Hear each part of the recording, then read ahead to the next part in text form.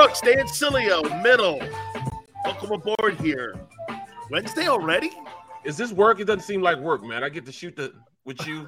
It doesn't seem like work, man. I get paid for this. You could say shit, man. It's all good, man. I mean, see, don't my aunt. You ruin me with my family because you're such a good dude. Bro, my mom said, my niece was large and said, Uncle said bad word. I said, I got the text. Influence on you, so I'm bad. So I'm guessing everyone's like, look at what hanging around with Sileo. That guy, he's exactly what they say on the internet. Well, you were talking about hanging out, man. Philly 500, man. How was he on the show, bro? Dude, he was really good yesterday, man. We had a boatload of his boys on. You know, Barrett, the one thing I'm catching about the Philadelphia sports fans is that they just love this team. And you know what? They love this team. There's a portion that loves the team with blinders on. Yes. No matter what it is, I had a guy, Xander and I were talking prior to going on the air. Guy goes, yeah, man, we went to a Super Bowl. We had 4 NFC, championship game appearances. And I went like this, hey, congratulations for finishing second place. You got a nice bunch of runner-up trophies. And the guy said, what do you mean? That's good. And I'm like, okay, well, if you like runner-up trophies, man, and consolation prizes, that's all good too, man. And they're, well, you're just a hater. I'm not a hater, dog. I'm giving you exactly what it is. And you just hear people talking, and I don't get angry at that. I just look at it like this, dude. Hey, Captain, how you doing? By the way, what's up? I'm expecting a trip on that boat too, brother. Okay, I'm expecting a trip out there, and I want to go catch me some fish. Bro, we go at everything. Flounder, tuna, you name it, bro. We go on it, man. Flounder. Oh, no. Big Seals, you never, like, up north. I was told this by my cap. Up north, since it's cold water, the flounder tastes a little bit better. It says a little mushy down there, but flounder tastes like, I mean, bro, we go out there, we go out about 7 o'clock. We get out there about 7 o'clock, and we get out to Reef Side 11. Catch us a couple flounders, a couple doormats. We go back in, we fillet it up, and we split it with everybody on the dock, man. We never just fish. Oh, that's my fish. I caught that fish. No, we don't play like that, bro. We go out there, we fillet it, and we just split it up evenly with everybody on the dock, whether you caught fish or not. You know what I'm saying? Everybody eats good, and then we sit back and we go on a boat and we cook it on the boat. God, that sounds so awesome, man. I love that. By the way, Matt, buona fortuna to you, my friend. All good, my friend. My Italian brother there. Hey, I like that, man. No hate, just debate. I like that. That's exactly what we do here, man. I mean, it's funny? I threw out the whole thing with the wide receivers yesterday, and this is what I was talking about with people talking, Sills, well, they've had this. Yeah, I'm not debating that they've had some fine ball players. Maybe the second best deep threat in the history of the league with Deshaun Jackson, next to Tyreek Hill and Terrell Owens, no question. T.O. was a phenomenal, should have been a first ballot Hall of Famer, all of that. But really, for the record, since 2000, the wide receivers in Philadelphia have been dudes. They've not been Pro Bowl superstar NFL. They have not had a consistent ball player at that position. Saying underwhelming then. Underwhelming. Yeah, it's underwhelming. It's an underwhelming position, and they're not very good at drafting at it. Okay, I mean, they're going, what about Devontae? I don't know. Devontae's got average numbers right now. 17 games, getting 60 yards a game is not spectacular to me. It's not. I mean, especially when I said I see Jalen Waddle down in Miami with 104 with supposedly a less than quarterback. We're going to get into all that, but I have to ask you because you wore the Kelly Green. You know what? Some people don't think it's a big deal. I do. I like jerseys, man. I like the fact, too, by the way, that they're going to have that midnight green, too, man. I dig that. I think that's going to be going on this year here. But let me throw it out at you. Kelly Green, midnight green, blackout.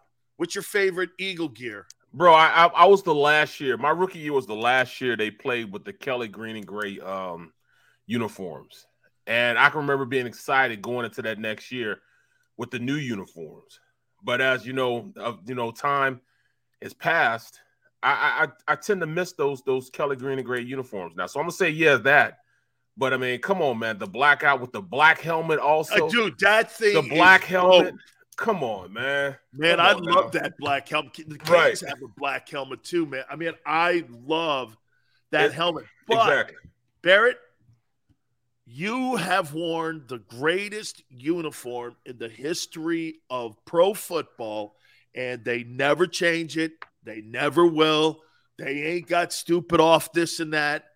That Steeler uniform, man, and with the one-sided logo on the helmet. Just one side. Deal, man, you think the Roonies would ever touch that uniform?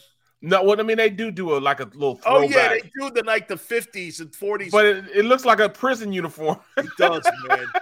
Either that or they're selling hot dogs, Kobayashi hot dogs over there in Long Island and over there, right? I'm like, I don't know, Coney Island, man. Those things do not look – they look like a big old mustard hot dog. But you know what? I'm going to tell you this, man. Oregon started all this, man. Yeah. University of Oregon with Phil Knight, his son going there. And his son's, his son passed away. So, I mean, he really puts a lot into that organization. And because of that, he had all these new uniforms they rolled out, man. And they figured it out. Those uniforms are the number one reason why kids want to go to Oregon. Not necessarily the way Oregon plays, but they want to wear the new uniform. These new wave kids, they like changing up these uniforms. And they'll go to extremes trying to stick out. So these kids will come – wear these uniforms. The big recruiting thing now is these kids, there's one kid I'm watching. He's from St. Louis, and he's been to 7 official and unofficial visits, and he's put on the uniform of the team that he's out there. He did Alabama. He did Miami. He did all these different uniforms, and they take pictures of him being there, just like with the coach that, from LSU. That took a picture and, going around in the circle, they show all that. And then he ended up going. I saw that. Yeah, and then he ended up going to Alabama. Well, that's like the biggest thing now. This kid went to Mizzou. He's going everywhere, taking all these trips. And he's putting on the uniform. And that's what's selling these kids, these uniforms. Not necessarily to play on the field, but the uniforms. It's crazy, man. It's crazy. That Brian Kelly is such a piece of Hey, how you doing, everybody? I'm down here. You're from New Hampshire. Where did you get that Cajun accent from? You were in South Bend for a decade. Hey, everybody, how you doing? This is here. Don't patronize me, bro. Don't patronize me, man. Come on, man. That was so fake, man. But I mean, I can see if he was from down there, to begin with. Like Elgeron is from Louisiana, right? Well, even me, I go back home. If I'm back home for over 5 hours, I start saying her, there. So I pick up the little St. Louis accent that I had growing up. I grew up in it, and I've learned, since I've been, living in the East Coast, that I started speaking more. I'm not going to necessarily say proper English, but I don't say her, there, everywhere. I mean, I don't put the on it, everything anymore. You know what I mean? So it's different from when I was growing up. So I could see if he's from down there. But you say he's from New Hampshire? He's from New Hampshire. Get the heck out of here, man. How you doing, everybody? I was like, bro. He wasn't even there for a cup of coffee yet before he started that, man. He hadn't been there 2 minutes. He's like, hey, I want to thank everybody for coming down here. I was like, what the hell is this tool doing, man? That's exactly what he was 3 hours. Right, exactly. 3 hours, and all of a sudden he's got a not cage on that song. See, when I get back home, man, my wife's like, okay, so you're saying curb again and all this other stuff. And so I start getting into that New England accent, man, because when I had it bad when I was really young. See, man. And it just pops back. It pops back that fast. It does. When you're hanging around them, folks. See, when I start hanging around my wife goes, yeah, I'm fixing. Fixing? Fixing. Yep, you say fixing too. Yep. Fixing. I'm like, what the hell's fixing? And she's like, y'all yonder, folks on a hill. I'm like, folks on a hill? What the hell is folks on a hill, man? Well, I mean, it's just like, in Philly, the John or Broad Street, See, I get more that, ice. I understand. Hey, I get that. I understand that, man. See, that's the kind of shit I was raised on, man. That's how people. Then my wife's like, man, you can't talk in the South like that. So, you must be from up there in New England, one of them Yankee guys. I'm like, dude, I don't know what a Yankee is. I don't know what that means, actually. Yeah, I'm a Yankee fan. No. You one of them Yankee guys, ain't you? Anyway, so it is. I mean, it's Big Seals. I tell people that one section, that up north, East Coast, is almost the same type of genre, but it's a different way. Like 80% of the United States speaks country. Yes. And then that section right there had their own little thing. And they're just there. Philadelphia, the Pennsylvania, Connecticut, New York, that area right there, they speak a totally different language than anybody else in the country. 80%. I want a glass of water. Water. I want a glass of water, man. Give me a glass of water. What the hell do you think we're doing here, eh? All right, I got something else for you here, Barrett. Jesus criminy, man. I heard Nick Sirianni at the owners' meeting yesterday, and I got to tell you, dog. and I've learned such a lesson. And guess who opened up my eyes to it? Okay? Who's our this? Boy Xander. You know, he does say a few things at times that make sense and are smart. Right. Okay? Right. He does. And he came up with this one, and this was big. I'm going to get to it here in a second. But I heard Sirianni say this. So Sirianni goes like this, how he runs the team. I posted it on my Twitter page. And it was, everyone knows how he runs the team. And I'm going, bro, you don't say that.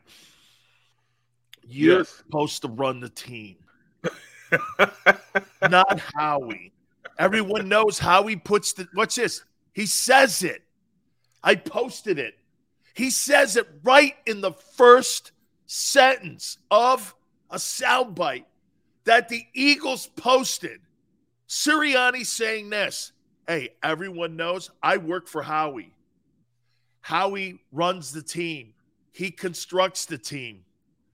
You know, we have dialogue. So Howie uses him as information to build the team. Dude. So everyone in that locker room, okay? Everyone knows now that Nick Sirianni has the same latitude of strength in that locker room as Mike McCarthy does in Dallas. It undermines your credibility in the locker room. The owner says this too. Hey, Sirianni, man, he's a really good connecting guy. You have to be when you have to kiss your boss's ass. Right. Okay? You have to get along with everybody. This guy picks the coaches. He picks the players. Howie is in complete control of what the Eagles will look like. Sirianni is just an employee to him. Well, that's not a look that I think is conducive to being a leader in the locker room. Well, I'm looking at the stream, and they have it right there, you know. When you have an organization built like that, as far as a football team, it really does gives you just one nut instead of two nuts when you go for players. The players actually don't respect you, and they'll go straight. Same thing in Dallas. You just like you said. I'm not going to the head coach. I'm going directly up to Howie. You know what I mean? It's the level before, you know, Jeffrey Lurie, but you know that's just like nobody respecting Dallas's team. They go straight to Jerry. If you got a problem, you go straight to Jerry. You don't go to the coach. Coach, man, I got a problem with my playing time. No, I said Jerry, I got a problem with my playing time. Or hey, at this point, hey Howie, I don't like the way Coach yelling at me. It really doesn't give you the balls to go out there and tell guys what to do because they know who's running things. You just don't do that. I mean, how do you go in front of these men and say, look, let's go, rah-rah and everything else when you don't dictate what my contract is or anything else or whether you want or my playing time. Right. I don't know me. I really don't. That's why J.J. Arcega-Whiteside is still on this team. That's why Jalen Reagor will still be on this team. That's why if you look at Derek Barnett is on this team, Fletcher Cox is on this team. And don't get me wrong, I think they're good deals, them bringing back those two players, Cox and Barnett. But you could have gotten something else. You could have went out and signed, Akeem, his name Aikman, whatever his name is, from the Chicago Bears. He'd gave you more productivity at this point than I think Fletch could have. Or, find another rush in. We know what Derek Barnett is. Akeem Hicks. Akeem Hicks. You could have got more production out of him. Again, and Xander, I posted it on my Twitter page at Dan Sileo Show. Because it's public on their Twitter, I think we can use it. I wish we could just play a little bit of what Nick Sirianni said because, in my opinion, dude, when you hear a guy saying, I work for Howie and Howie's the boss, Howie constructs the team, his input is just that. A head coach, in my opinion, Kevin Colbert told me this a long time ago. My guy. Kevin Colbert. Here's Sirianni here. Listen to this. Again, Howie and I talk about everything, and every decision we make is, we talk through it. Obviously, Howie is in charge of the team and putting the team together. But he's using all the resources that he has to help do that, and so we talk about everything. And of course, I thought, I want Zach Pascal on this football team. I don't think that's a secret here, right? And so, but my job is to explain how we would use Zach Pascal. My job is to explain what I see in the player, and again, how the use of it, and or if it's on the defensive side of the ball, it's to explain like as an offensive coach, I fear this guy, right? Or I don't fear this guy. It's kind of how we go about that, right? Bro, you got to ask the general manager if I can have this guy on my team instead of just doing, go get me that guy. I need this dude here. I need that guy there. That's not a head coach. Did BC never asked anybody, hey, go get me this guy. I need this guy in my locker room. Cowher was like, I need this guy. Get him here. And Kevin would go get him. It is what it is. Kevin told me, I'm here for Tomlin. I'm an asset. Get this. In Pittsburgh, it's this way. I'm an asset for Mike Tomlin. Yes, I'm the general manager, and yes, I talk to the Rooneys. But I'm here to give Mike every opportunity. That's why Kevin Colbert had a rule his entire tenure as the general manager of the Steelers. You know what that was? He will never do an interview during the season because he's always afraid to undermine Mike Tomlin. And anything Tomlin says or wants or does, he never wants to undermine him because that was a rule. Kevin Colbert, you'll never see him in an interview during the regular season. Just doesn't work that way. Howie, hey, Howie, you think I can have my guy, Zach Pascal? Here's why I want him.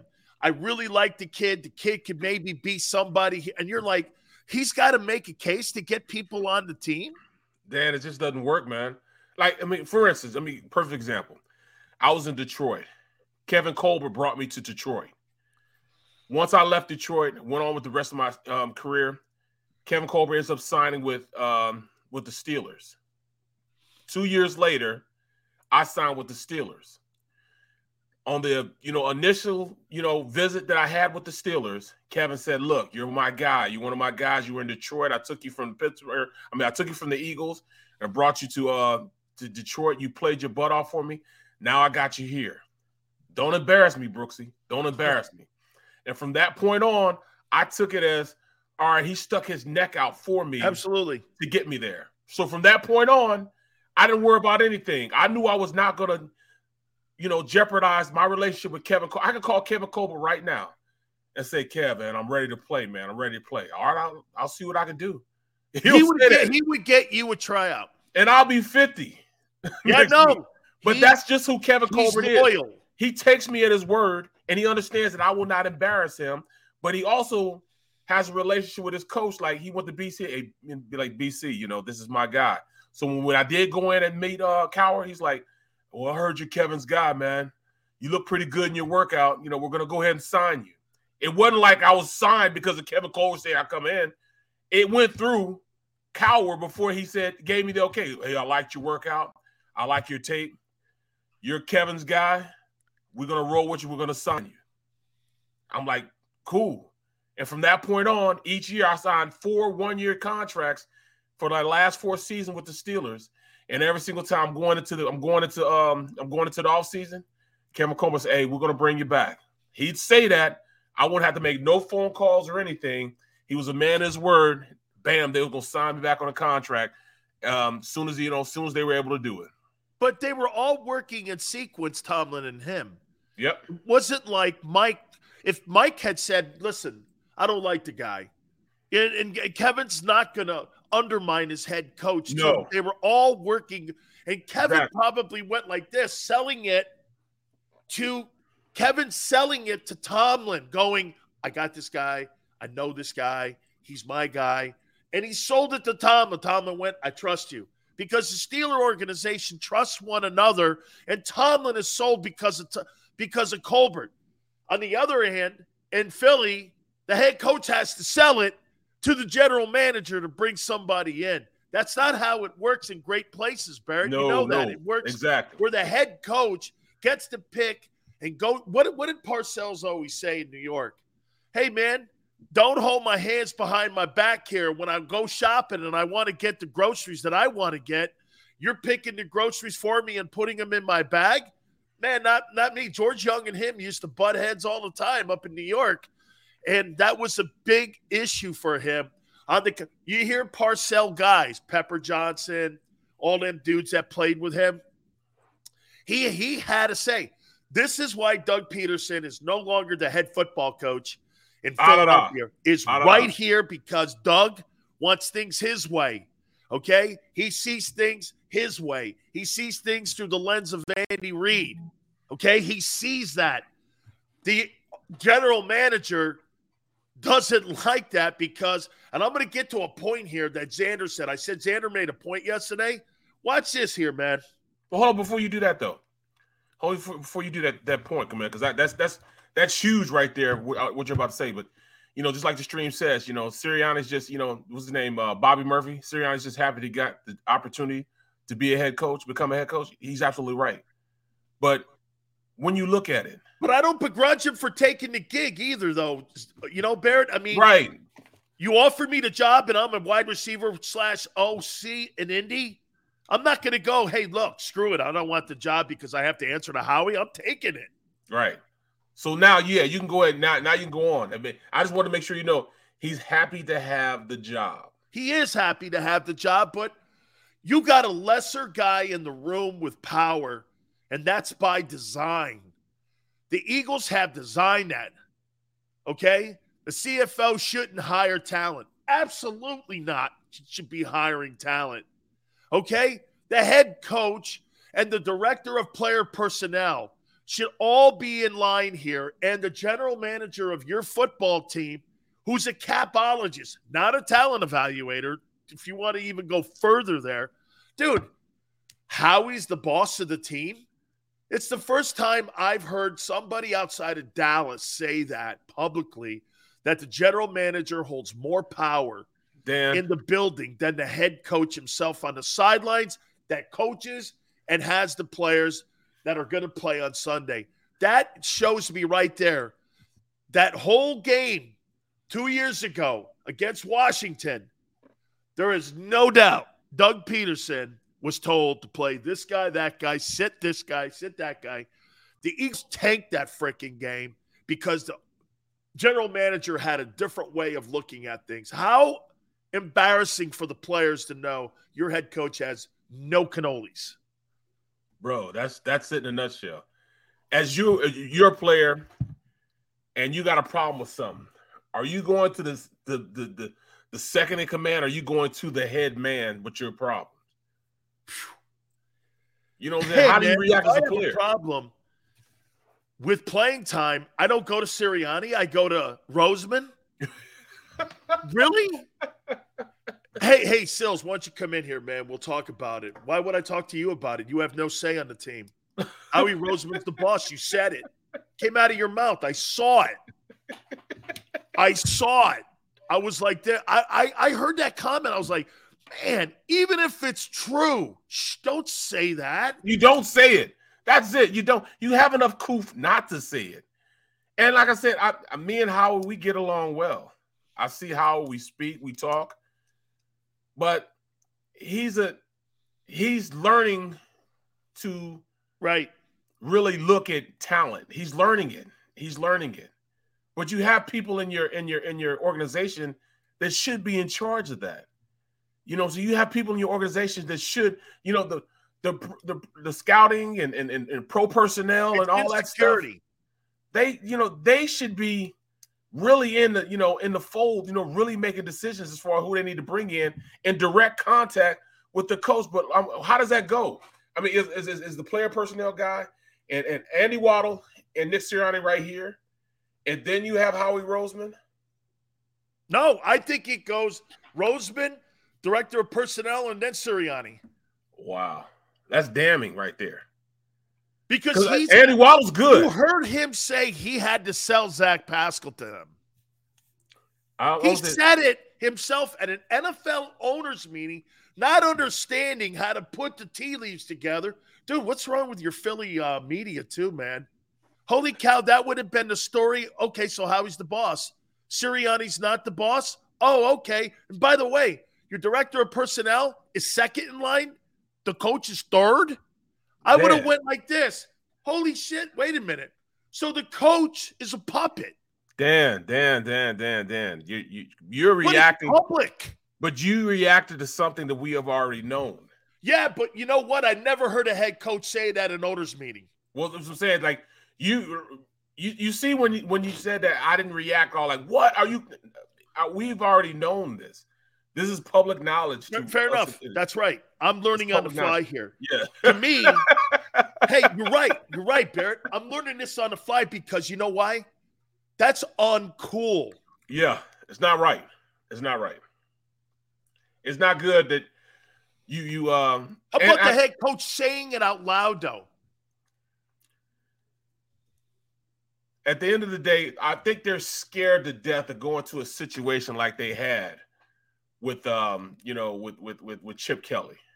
Chip Kelly really soured their taste, especially Howie Roseman, because once Chip Kelly took control of that team and put Howie in the corner in the other side of the building and put him in charge of socks and jocks and stuff like that, he vowed from that point on, if he ever get in a position again, it would not happen to him like that again.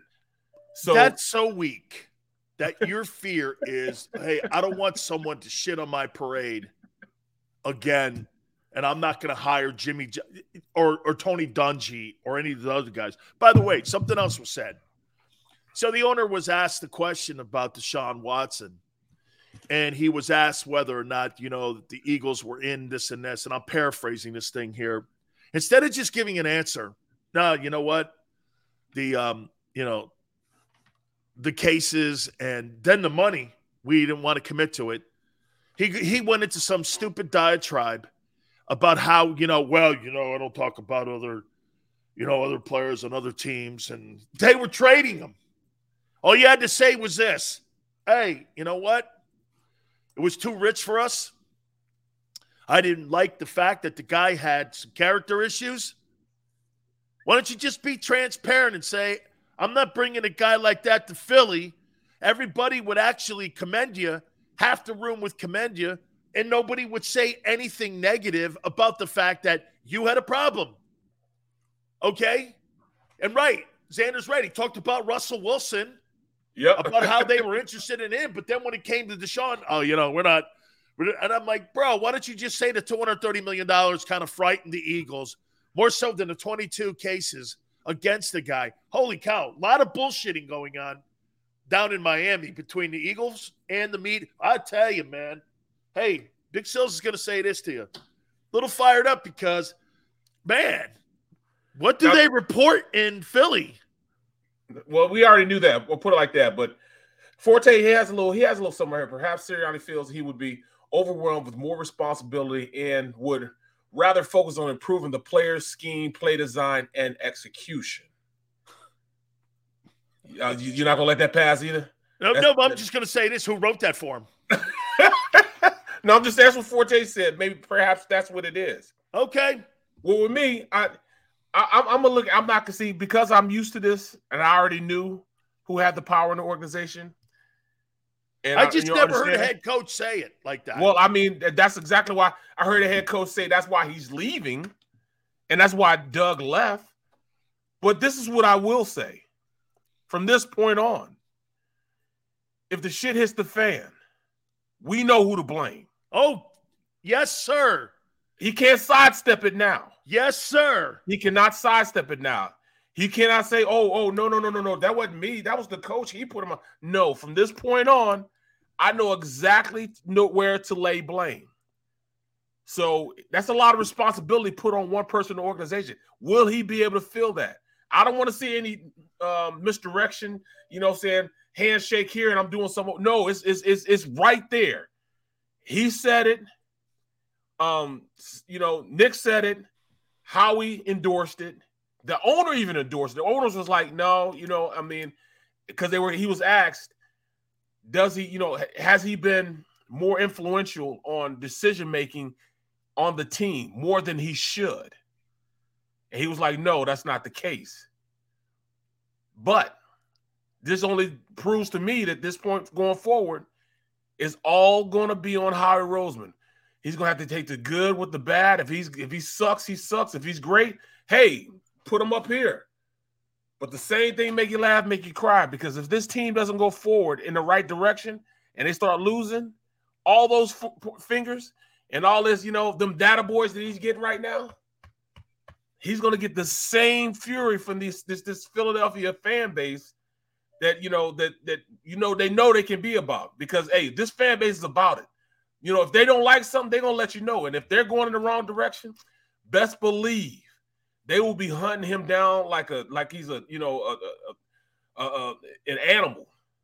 They're going to make sure that they're going to point the finger at him. And he can't point anywhere but at himself if this all falls through. But if it gets better, he can all take them data boys too now. Oh, no, listen. I'll be the first to go like this. Okay, well, it's working. Okay. Yep. I will. I'm wrong. But to me, when I hear a head coach, and see, it's the inexperience of Sirianni being at the mic.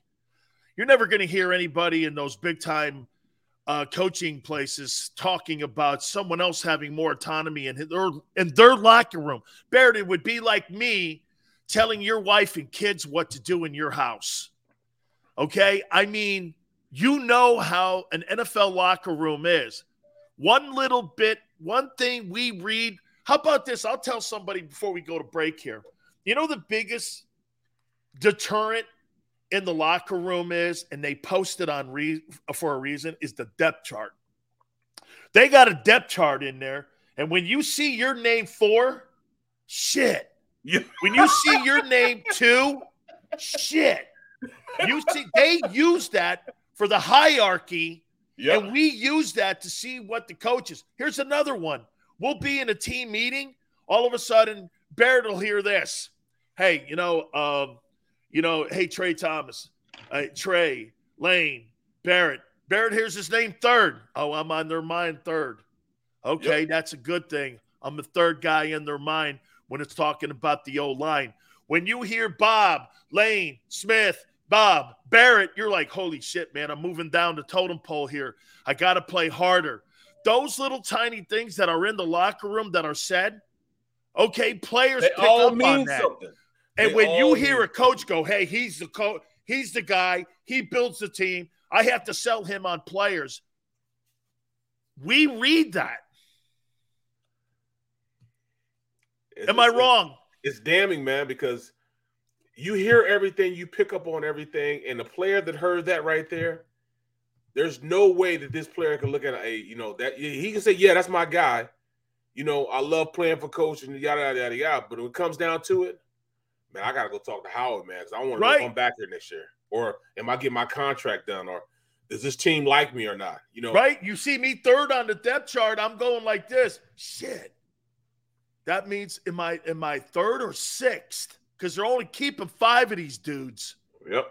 Okay? Was when you're on 13 and you're looking up there, you're like, hey, man, they're only going to keep – are they going to keep 7 D linemen? Or are they going to keep 5 or 6 O linemen? How are they going to do this, man? Because you're playing the numbers game, and when you see the depth chart tells the guys in the locker room where they are in the totem pole.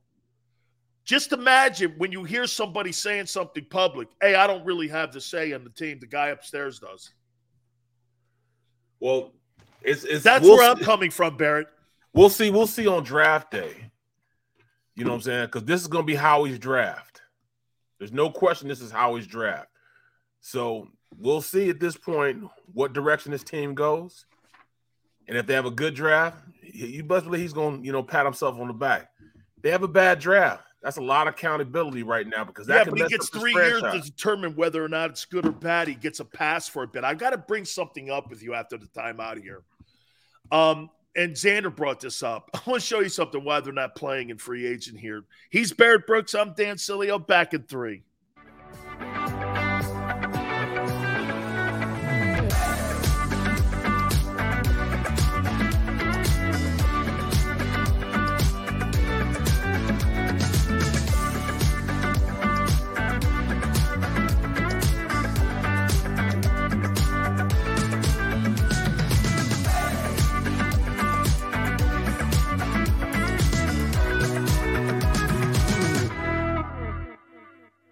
At Stateside Vodka, every new customer gets the world's best rocks glass, free. What's that? A rocks glass? You're telling me that bottle is cut in half? You could say that. Holy shit. And you're telling me I can get one of these glasses for free? That's right. 1 free rocks glass per customer with each first-time purchase of Stateside Vodka. So good, it just disappears. Imagine for a moment that you went to work today and when you came home, you were catastrophically injured. Your life and your family's life. That's what happened to union construction worker Mike Little. I was scared of what the end was going to be, but to be 100% honest with you, I knew I was going to be all right just by talking with Brian. In my heart, I just knew everything was going to be all right. Call the firm and find out why they say, we got this. Call 215-458-2222. Go for the midnight dares. Go for the memories. Go for the view. It goes on forever. Go for the bubbles in your bathtub and in your drink. Go to bed whenever you want. Or don't. Go for him. Go for her. Go for the win. Go to Ocean Casino Resort. Book your trip at theoceanac.com.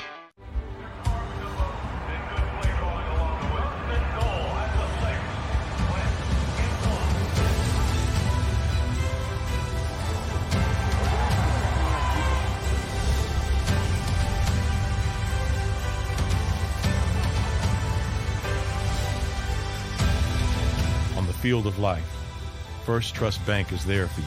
Champions on 3. 1, 2, 3. Because Philadelphia dreams deserve a Philadelphia bank.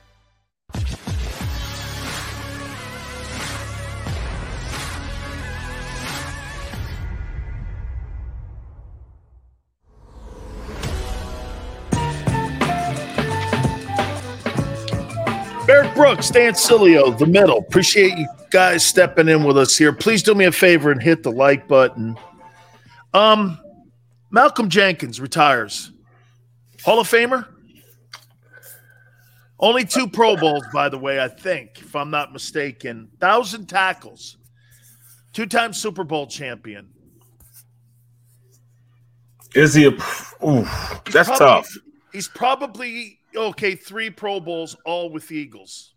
Yep. Won a Super Bowl with the Saints and won a Super Bowl with the Eagles. He'll probably be an Eagle Hall of Famer.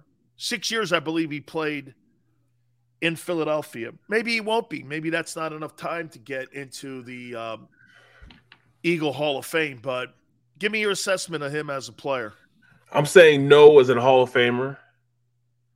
And that's only because when I look at him, I'm more biased because, number one, his time with the Eagles, it was more than just what he did on the field. It was the impact he had in that locker room, the impact he had during the trying times with, Colin Kaepernick and all the social injustice that was going on. He was more influential in that aspect than he was on the field, even though he was a good player on the field. He was an architect on when he was, maneuvering guys in that secondary, putting them in the right places, making sure they're playing up to expectations, being a vocal leader. But that doesn't always equate into how great a player is as far as when we're talking about going to the Hall of Fame. You know what I'm saying? He put a lot of good years, like 90 tackle years, and not enough Pro Bowls. He's not a Pro Football Hall of Famer. He's not, but he was in the world of really close and really good. Yes. Okay? He was a good ball player. Yes, he was. I don't even think he's an Eagle. I don't think he's an Eagle. I mean, when I think of the greatest secondary guys, do I think of him? With Eric Allen? Watch this. Almost. Eric Allen, like that, Dawkins and them dudes. And Right. I don't know if I even know if I see him in the same Andre Waters kind of deal. Right. And that's what I'm saying. I just don't see that, His impact wasn't necessarily, like I said, his on-field production. I think his off-the-field things that he did, as far as in the Philadelphia itself, the programs that he put together, all those type of things made him look great in our eyes as Eagles fans. I mean, in fact, Xander, come on for a second. He was a better Saint. Come on for a second. Now, Xander, when you looked at him, when you saw him play, did you see him as necessarily a Pro Bowl-esque type of player on the field, or was it everything that he was doing as far as the Colin Kaepernick, social injustice, all the programs that he ran and everything else? Malcolm was a leader for the Eagles, so I think he crossed those boxes, but I think it was McMullen this morning. Has a safety ever made the Hall of Fame? Yeah, Steve Atwater. Kenny Easley. I forget what the stat was. That McMullen laid out a stat this morning that as great as Malcolm was, and even with a Super Bowl at both locations, I think he was 7 years in New Orleans, 6 years in Philadelphia. I don't know if he's a Pro Bowl player. I think Barrett, you make a point with the bias, the eagle color glasses, where yes. I don't know about the Our Hall of Fame voters. Still, think about some of the Hall of Fame voters you bring on the show, like Howard Balzer. Some of those guys, they're going to look at them. They're going to look at it and say, no, he's not a Hall of Fame guy, but he's an awesome player. Well, when you look at when you look at Steve Atwater, no way, impact player, Troy Polamalu, no way. You look at Ed Reed, no way. So I mean, that's how you have to look at how you see his play on the field. Was he that dominant? Did he change how you No way. Exactly. No so way. Those are Hall of Famers right there with gold jackets on. No way. Not in that conversation with Reed and Lott. Just not happening. However, Reed, Lott, Polamalu, Atwater, all these guys have gold jackets on because they changed how you played on the offensive side of the ball with their presence. But he was a spectacular factor in a huddle. Yes. You know what I mean, Barrett? Yes. I mean, yes. He's a guy, like, if you want to have 12 dudes, 11 dudes to go to battle with, man, you want to line up with somebody and you want to go after somebody, he's the guy you want on your football team. No question. But I want him in the foxhole with me. Yeah, I mean, I like this. I want him in that foxhole with me because he's one of them dudes that's going to get your rear, and he's going to be there for you, man. He's got you. However, Ed Reed, Ronnie Lott, Kenny Easley, like you said, them dudes, man. Troy, he's not in that conversation. He's just not in that conversation. When you say those names and think about his play, you don't see it. But like I said, as far as him being an impact player, yes, he definitely was that on the field. and off the field. 21 interceptions, I think I saw over 13 years. I don't know. It's not spectacular. But then I look at the 1,000 tackles. That is. Okay? Right. I mean, I'll tell you what, man. I think of him. I mean, Rondé Barber comes to mind. Rondé has a great stat. He's got like 30 sacks, 30 INTs. Yep. And he's going into the Hall of Fame. Okay? Malcolm, he's going to go into the Saints, probably Ring of Honor. Well, I don't know if he goes into the Eagles Ring of Honor. He didn't become that type of player until he got to the Eagles. Because remember, he played his first 2 or 3 seasons. His first 2 or 3 seasons, he was a corner. He played quarterback. He got drafted as a cornerback, and he made that progression as he got bigger and got his grown man body on. That he became a safety. He didn't make that smooth transition into being a really good safety till he got to the Eagles. And once he got to the Eagles, then he transformed into the guy we see now. But, I mean, you take away some of the stuff he did off the field. If you take away social injustice, those things, all the stuff he did for his foundation, if you take those things away and just look at the player himself, he was a good player. Look at this list there. Steve Atwater, never. Brian Dawkins, no way. Bobby Dillon, no way. Kenny Easley, Cliff Harris played on them Steelers or the Cowboy teams. Paul Krause, all-time interception guy. Troy Polamalu, Ed Reed, Johnny Robinson, Donnie Shell, may be the greatest of them all. Played on that Steeler team that won 4 and 6. Yep. Emlyn Tunnell, Willie Wood. Those are just spectacular safeties, man. And he's not in that room. He's just not in that room. And by the way, no disrespect, he's not close to being in that room. Right. I mean, those guys are separating what that position. You know what's funny? It's harder because that's not a real lengthy list. Yes. Of safeties that have made it into the Pro Football Hall of Fame. That position, safety and center, there's not a lot of centers. Nope. That are in the Pro Football Hall of Fame too. So for whatever reason, Barrett, that position has always been looked down on a little bit. I don't know, down on or maybe just overlooked because there's not a lot of names on that list that were safety guys. Well, those are guys that usually either they give help or they need help at the position.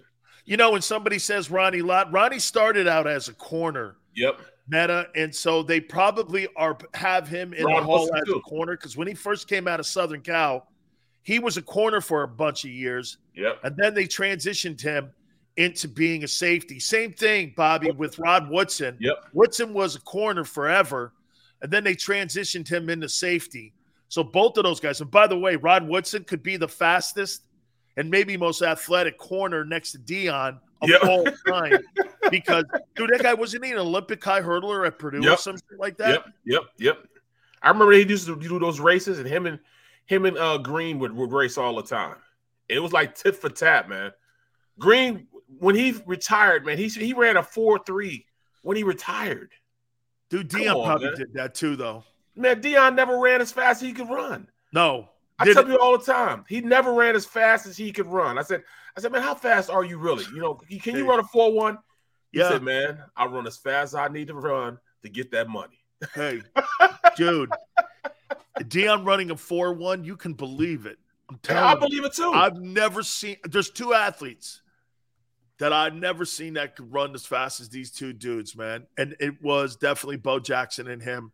Bo legendarily ran like on a pro day 3.9 at 250 pounds. Dude, at 3.9 at 250, 6'3". Right. Well, and that's not even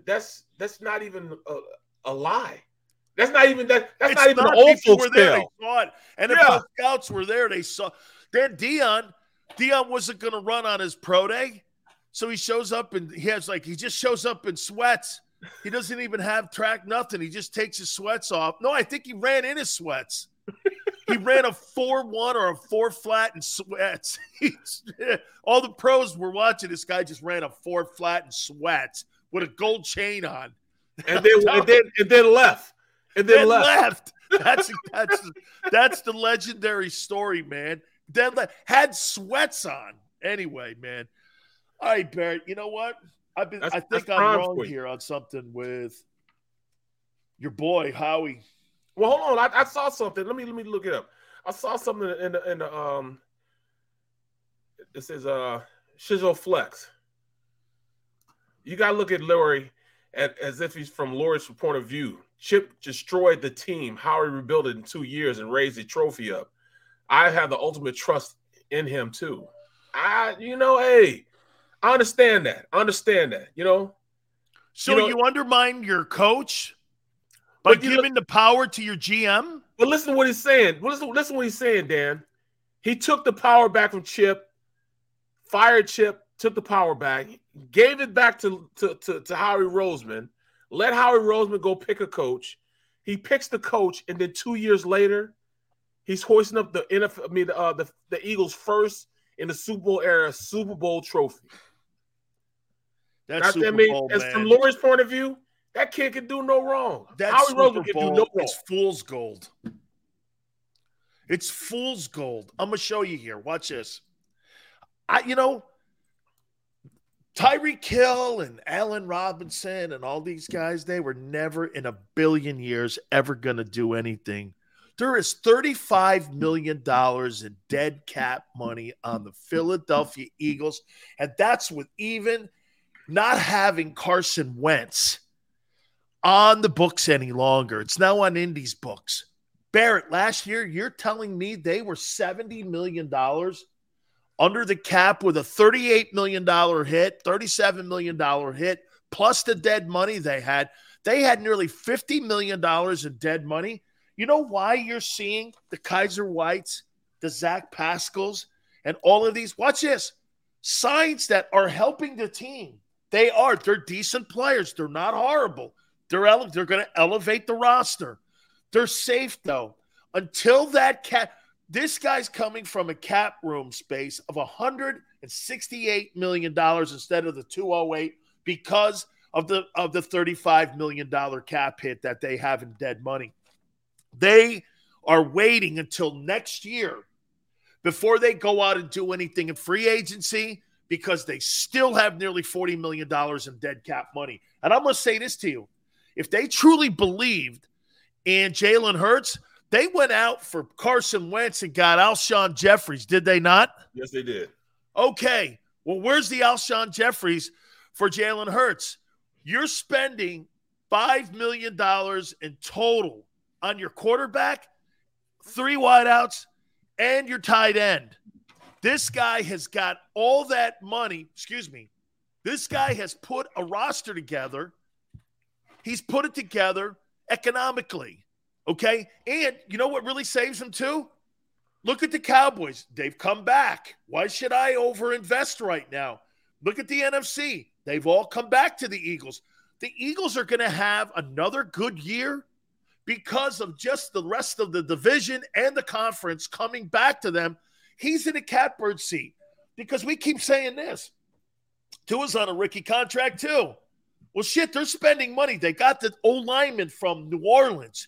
They got Tyreek Hill. They did all of this, and they're utilizing the rookie contract in Miami. I don't know if Tua's good. I'm with you. I don't know. But in Philly, that $35 million nut that they have in dead money, he sees that because you know why? They're his mistakes with those shitty free agent contracts that he signed, those Maxwells and all that other crap, 1 year. Signed a guy to a 6-year contract. He played 1 season, $63 million. There's a ton of those. So signing the Derek Barnett's back, sure, covers up his mistake, brings him back at a lesser market price, and he brings back Fletcher Cox at a less price. The owner does see how Howie manages the cash register.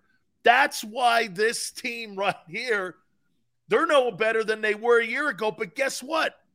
They're better in the conference and in the division because you know why? Everyone got worse around them.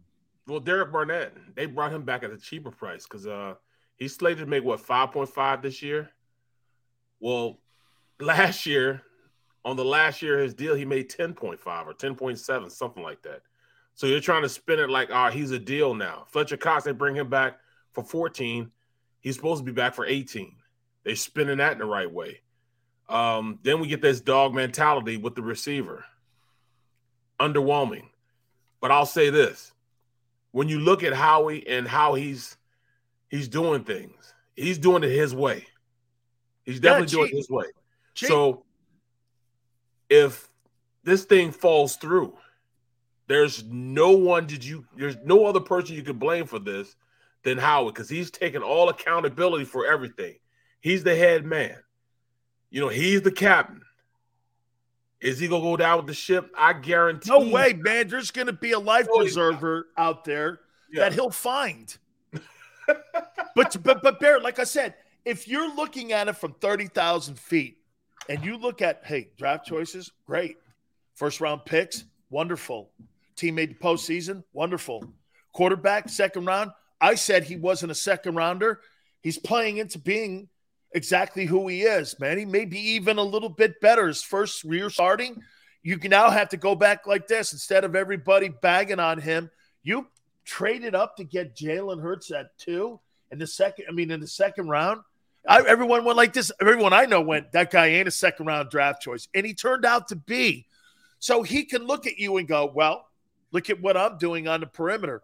Well, dude, what about the $35 million dead cap money? What about all the draft choices that you've wasted at wide receiver? Look at the position at the skill set guys that you had. Alshon Jeffries was mediocre. That was a mediocre sign, dude. That was not – he got his bag of money. He came to Philadelphia, and guess what? I don't know. He just was how about it? Am I right when I say he was underwhelming? He kept the chains moving. Yeah, as far as being explosive, being a guy to go out there and take command of a game. And that's what you mean. You don't mean explosive. Like taking command of a game changer. When was the last time we had a guy that could take control of a game? I'm gonna tell you right now, Owens. Yep, Owens is the last person.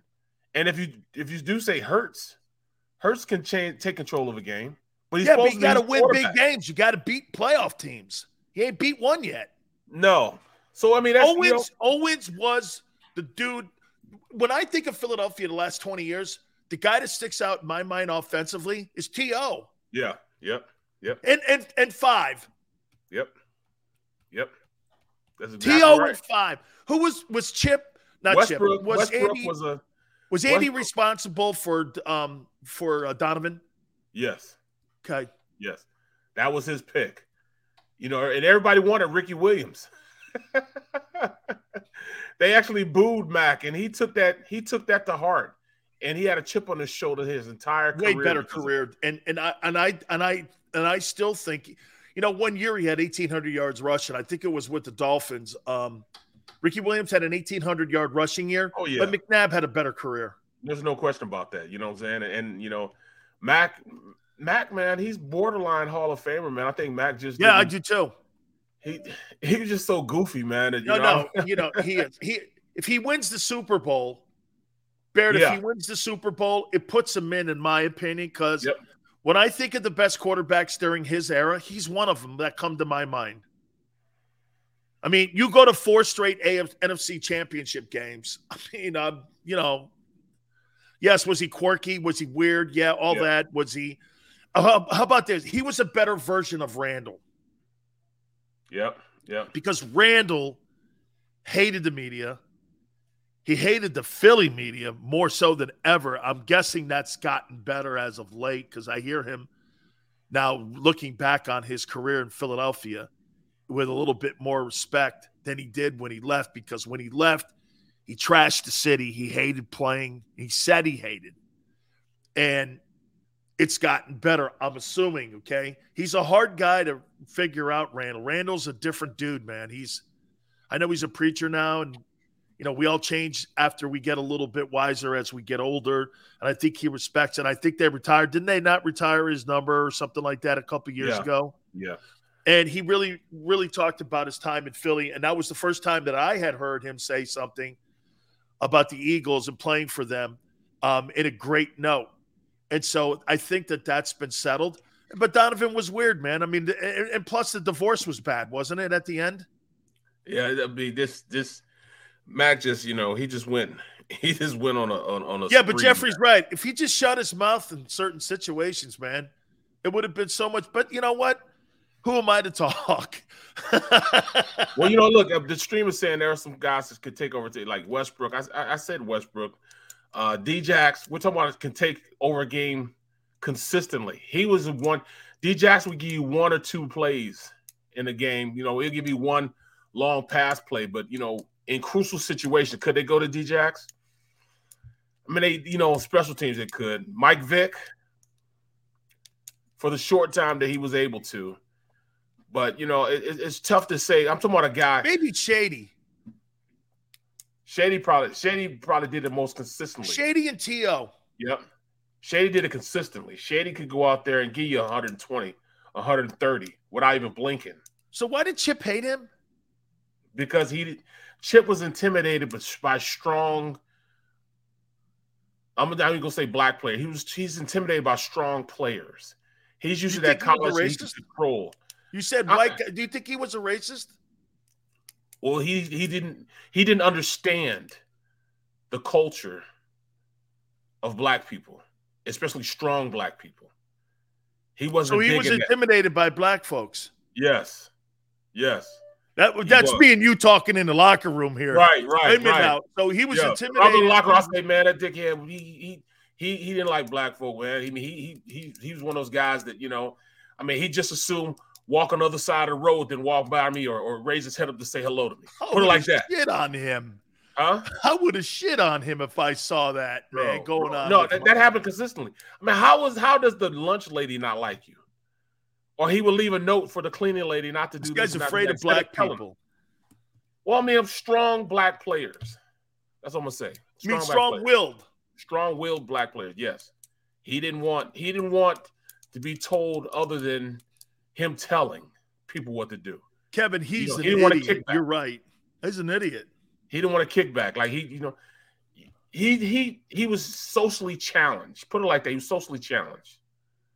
And we tried to tell him I want strong people on my team. I don't want disrespectful people on my team, but I want strong because, again, this is what we talked about when we opened the show, though, Barrett. This is why the head coach has to be able to have – if you want strong-willed dudes in your locker room, the head coach has got to have a strong position in the room, or that coach will get walked all over.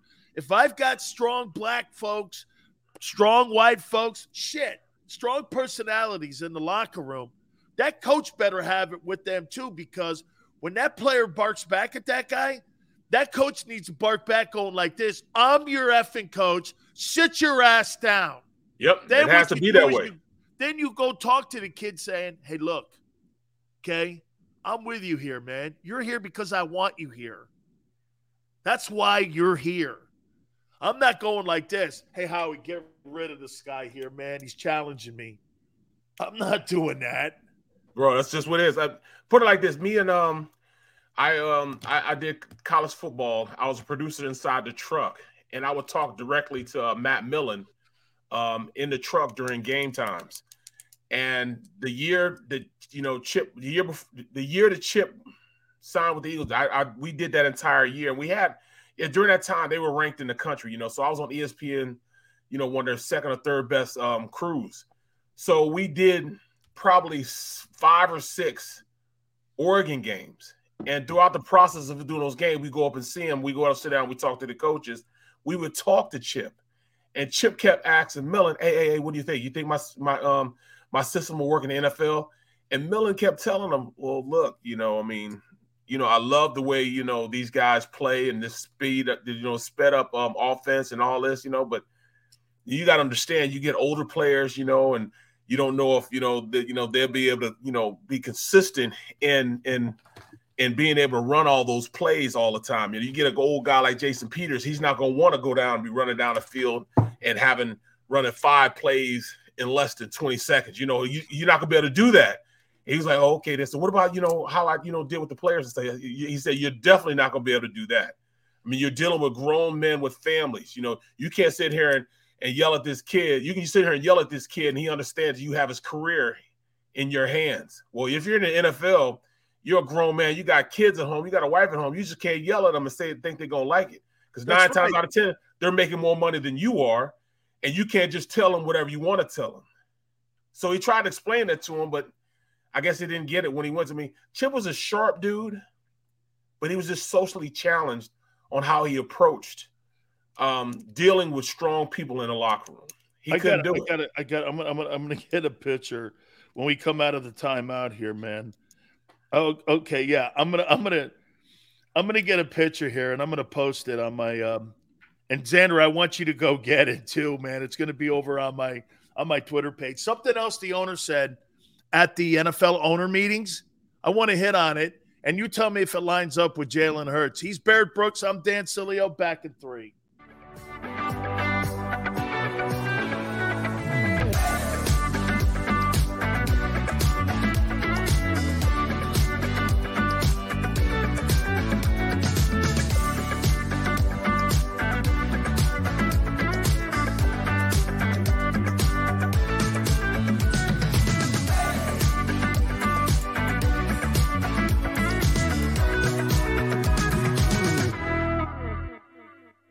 At Stateside Vodka, every new customer gets the world's best rocks glass, free. What's that? A rocks glass? You're telling me that bottle is cut in half? You could say that. Holy shit. And you're telling me I can get one of these glasses for free? That's right. 1 free rocks glass per customer with each first-time purchase of Stateside Vodka. So good, it just disappears.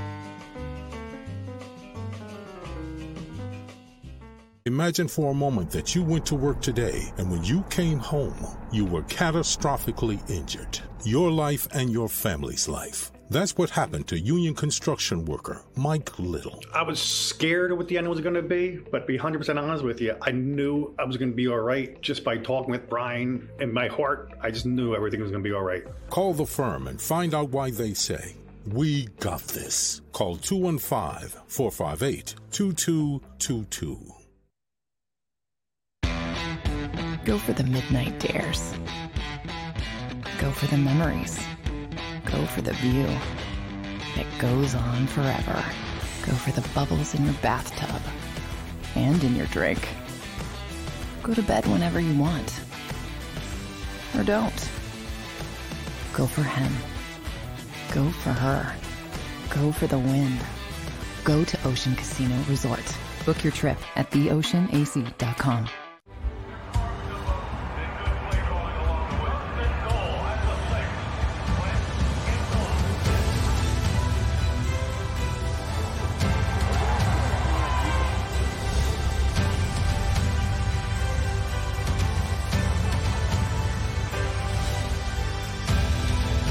Field of life, First Trust Bank is there for you.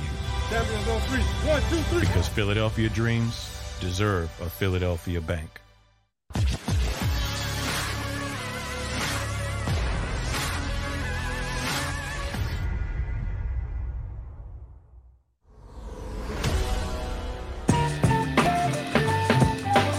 Hour number 2, Barrett Brooks, Dan Sileo here on the middle. Hey, by the way, I got D Gunn coming up a little bit later on in the afternoon show. There he is. Chippy Kelly. I said the most hated on my Twitter page at Dan Sileo Show. I said the most hated coach in Eagle history. Well, he made his own bed, and he didn't mind sleeping in it. To this day, you know, he said he wouldn't have changed anything, man. And at the NFL level, you have to change. You know, same things happened to him when he was in the 49ers, why he didn't last long there. You got to deal with grown men differently than you deal with college kids. And, you know, it's just a different mindset, a different way of thinking. You can't go to a kid and you can't go to an NFL football player and say, all right, you're going to do this just because I said that. No, that's not happening. You can ask him to do it, and he'll think about doing it. And if he wants to stay on your team, he'll do it. But 9 times out of 10 is the reason why he's on the team. So they need him, and he'll do it if he needs to do it. You can't deal with people the way Chip wanted to deal with these players. You just couldn't do it. But it's almost Urban Meyer-ish. Yes, it's exactly what it is. Because when you're dealing with college students, you have their life in your hands. What you say can directly affect his money-making potential in the future, where he gets drafted. But Barrett, I think it's more into this. I think that these guys are so used to not being challenged. Yes, you can't challenge a college player. Yes. You're not challenged by anybody, not even the ADs. Right. When you're at like Ohio State, Florida, Oregon, there's nobody going to come into the room and tell you what to do and how you. Who's going to tell Nick Saban what to do? That's why Nick will never be a great NFL head coach. Right. Nor does he want to be, though. He's making more than all the NFL coaches, period. Anyways. But agreed. But there's too many layers. Like, watch this. Nick Saban would be the worst coach in Eagle history if he were the head coach of the Philadelphia Eagles. You know why? Him and Howie would be butting heads. The owner would be butting heads because you know why? They see the league differently through the eyes of a coach who has his own moat and his own kingdom. When you're a college coach, dude, I got what? I got board of regents. I got like donors, people I got to kiss. Other than that, I mean, Spurrier, I told you the story. It used to be the funniest thing, that show he used to do. He used to have this guy, Mick Hubert, who's still the voice of the Gators. He's sitting here, they're doing this Gator show, and there's Spurrier drawing circles and shit. This guy calls in, hey, coach, you know, one thing I think we really could use is a reverse halfback pass. And, you know, if we did that, we'd be able to. And here's Spurrier going, well, I'll tell you what, John. You sit over there in Apaka, and you just keep fanning, and I'll keep coaching. And I'll do it the way I'm going to do it here, and you just keep being the fan. Next call. That's how Spurrier, man. Where are you from, Apaka? Well, you keep rooting us on in Apaka, and I'll keep coaching in Gainesville. That's how that guy ran that thing, man. And when he got to Washington, he had all these other dudes to deal with and all these college guys. That's why when Jimmy got to Dallas, Jerry Jones wasn't doing shit and telling him what to do. Jimmy did everything the way he saw it and was not deviating off that plan. Very few owners are going to do that. But it worked, though. It worked. Did because the owner allowed it because they had a relationship going back to Arkansas at college. Yes, sitting in bed, they're sitting, in a dorm room. These two guys. Yes. And one guy says, "Look, I'm going to own a team." Yep. And the other guy turns out, "Way, if you own the team, hire me as your coach." That's exactly what happened. That's exactly what happened. They won that 64 national championship. Jerry Jones was actually the starting guard on that team. Yep. And those two dudes, man, he goes, hey, Jerry knew how to make money, man. And the coach used to go, where's Jerry Jones? He goes, he's out front selling tickets. And he would always be trying to make money. And believe me, man, Jerry used to come down to our practice. You know, he was going to buy the Chargers at one time.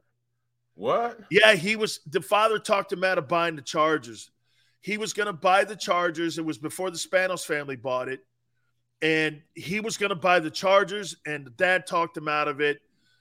And then when the Cowboys and Bum Bright put the team up in 89, he put the team up, and Jerry put all $153 million, or I don't think he even had 153. I think he put 10% of the team up, mortgaged everything he had, all of his oil machinery.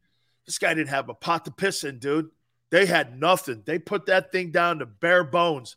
I mean, he had like $1 million left out of all the money. He was all in. Trump goes like this, worst investment you can ever make, that Cowboy team. Bought it for 153. Now it's worth $6 billion. Right.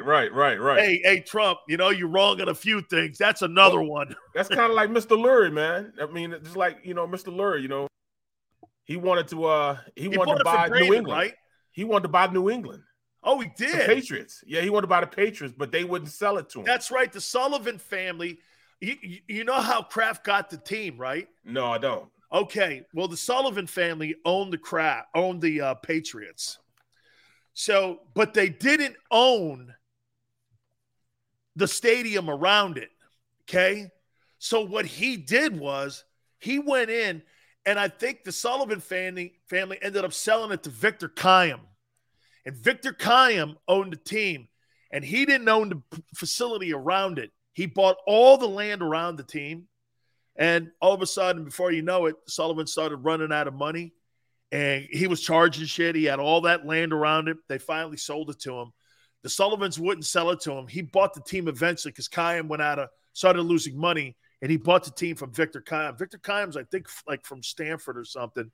That's kind of how I know the story and how he got that team. Wow. But you're right. He tried to make a play for that team. I thought too, man, that he even tried to buy. I thought maybe he was in that conversation to buy the Jets at one time too, because he wanted an NFL team. And then he ended up getting it from Norman Brayman. I think he'd sold it to Brayman. Sold it to him in '95. Is that right? Yep. In fact, as I said, I was his first offensive lineman he ever drafted. I was his first one. First offensive lineman. I was the first draft he had. So the owner was asked the question if he is more hands-on today, and he's said in the presser there at the NFL owners meeting, no, I have no say in what's going on with the football team. I have no say. This is, I'm stepping further back from it. You believe it? Do you believe it? I mean, let me think about it again. No. He was asked the question, are you more engaged with the team or less? Because you said that he's less. He goes, I'm less engaged. I'm not as, in on the day-to-day operations of what the Eagles are doing. I'll leave that to Howie. Here we go again. So the owner is saying Howie runs the team. The head coach is saying Howie runs the team. So what does that mean? Then I heard this comment. Well, we want to have a prolific passing game. I was like this. You've never had a prolific passing game. You never have had one. Never. Hey, watch this. Did McNabb throw for 4,000 yards ever? I think he did twice. He did? I think he did twice. Let me see. Let me look this up. Because I think he did. Because I think he had a couple of years like that. Let me see. I'm going to bet you he didn't. I'll bet you anything. He's never had 4,000 passing yards in Philadelphia. Let me see. Mac, let me see what you got, Mac. I'll bet you my first cranberry and vodka. See, that's why I don't go to Vegas. That's why I don't go to Vegas. The most he's ever had, he had 3,900. 3,916. Can you believe that? Wow. So Wentz is the first Eagle to throw for 4,000 yards. Yes. With no 1,000-yard receivers. Yep. So where is this prolific passing game that the owner wants? Where's he getting that from? Jalen? Wow. And Zach Pascal? Oh, bro, he played in 12 games and had 948 yards one year. His first year, his rookie year. Then the next year, he got up there. He had 3,321 touchdowns, 3,225 touchdowns. One of his better seasons, he had 3,800 yards with 31 touchdowns. The year he flew for 39, he had 3,900 yards for 28 touchdowns. His best year was in 2004, the year they went to the Super Bowl. That year was supposed to be an all-Pennsylvania Super Bowl. I can remember we had beat them that year, and then we turned around, we beat New England also. But then we went to the playoff game. We moved you to the beat them up there or in Heinz? In Heinz Field. So then we play them in the playoffs in Heinz Field again. Half their team was sick. Oh, we just knew we were going to win that game. Half their team had the flu the night before. They came out and beat our tail, bruh. No way. Man, they whooped us. In fact, I'm in the huddle, And as the play is coming in and Ben is saying the play, I hear Teddy Bruschi, screen right. And then he calls the play, and it's a screen, but it's a middle screen. But the mere fact that you knew it was a screen play instead of screen right, but it was a screen play. I'm like, yo. So then I'm like, oh, damn, they did their homework. Come to find out, that's all that Spygate. That's when it really started, was in that game. That's when it really started. Ben got sacked 10 times in that game? Yeah, bro. Yeah, bro. Strength us. Yeah, bro. Hey, that wasn't even wait, you didn't even have to count. You went, yeah, bro. I remember it. I remember it like playing today. I mean, it was so bad. Jerome was like, yo, can you guys please block somebody? Somebody. I'm like, what do you mean? I mean, these guys they're jumping to the play. They were jumping to the play. But hey, that's me being a sore loser. That's good. I'm a sore loser. I'm a sore loser. No. Yeah. Hey, yeah, bro. Dude, that sounds like that's one of the games that sticks out in your mind. Like over the 12 years, that game sticks out. Don't the losses like that stick out more than the wins? I don't even remember the wins. The only one I really remember is the Super Bowl win. But I just remember after, celebrating. But like I remember the losses, so vividly, man. I can remember Harrison, he just, yelling, barking out. Double over here. Double Randall L. I'm like, dude, that's not even the defense y'all playing. You tell them to double Randall L? Come on, man. They got to know something, bro. Was the offense just too predictable then? Hey, was Arians the OC then? Yes. Wow. Yes. So it was that predictable. It was so predictable. For them. Well, it wasn't predictable. We whooped everybody else's. Bro, we had won 13 games in a row. Wow. We went 14-1 that year or something like that. Or something crazy. Something crazy, bro. We had won. Big Ben came in and he pushed off 13 games in a row. We were smashing people, man. And all of a sudden, we got to bye, went in, won another game, and then here we are in the championship game, and they beat us like we stole something. Wow. Hey, playing against New England, what was their preparation really what set them apart and how they prepared and what they did to you guys that to me, it just seems that their preparation is always just second to none compared to everyone else. And we were one of the most prepared teams also. Agreed. You guys were 15-1 that year? Yeah, something like that. Yeah. We prepared. Who'd you lose to that year? We lost to the Ravens. Oh, yeah. And I remember that game because the way they beat us, first of all, they knocked our starting quarterback out. And here comes Ben. And Ben didn't know anything, bro. And they threw these exotic blitzes at us. They would have literally 8 guys from the center all the way to the right side. 8 guys on that side with only 2 guys on the other side. I'm like, how are they playing this defense? But we did not know how to combat it. We couldn't send enough people there. And it seemed like there was nobody So Ben open. couldn't get you out of that and adjust on it and audible out of it. He was just Ben. He wasn't Big Ben. Him so that he was one-dimensional. When you guys came to the line of scrimmage, he couldn't audible out of that because he didn't know what to audible to because he hadn't seen these exotic looks. And really, dude, that probably messed up the entire blocking scheme too for the O-line. If your quarterback can't – you know what's funny? That's a great point about Jalen because Jalen's got to set the blocking scheme and he's got to find the wideouts. And if you're a single cover, look at Ben. Ben probably was a single wideout guy when he first got in there. And all of a sudden, when you can't set the blocking assignments and you can't find the guys, and that's why you're going to single coverage and you can't find single coverage, that quarterback's on his back. Bro, you have to have – there's got to be somebody open when you have half the guys on the right side of the line of scrimmage, on the right side of the center. He couldn't identify it. No, and then you got single coverage on the two guys on the other side by themselves, and there was no way that we could redirect the protection or anything. And he got sacked probably like 8 times that game also.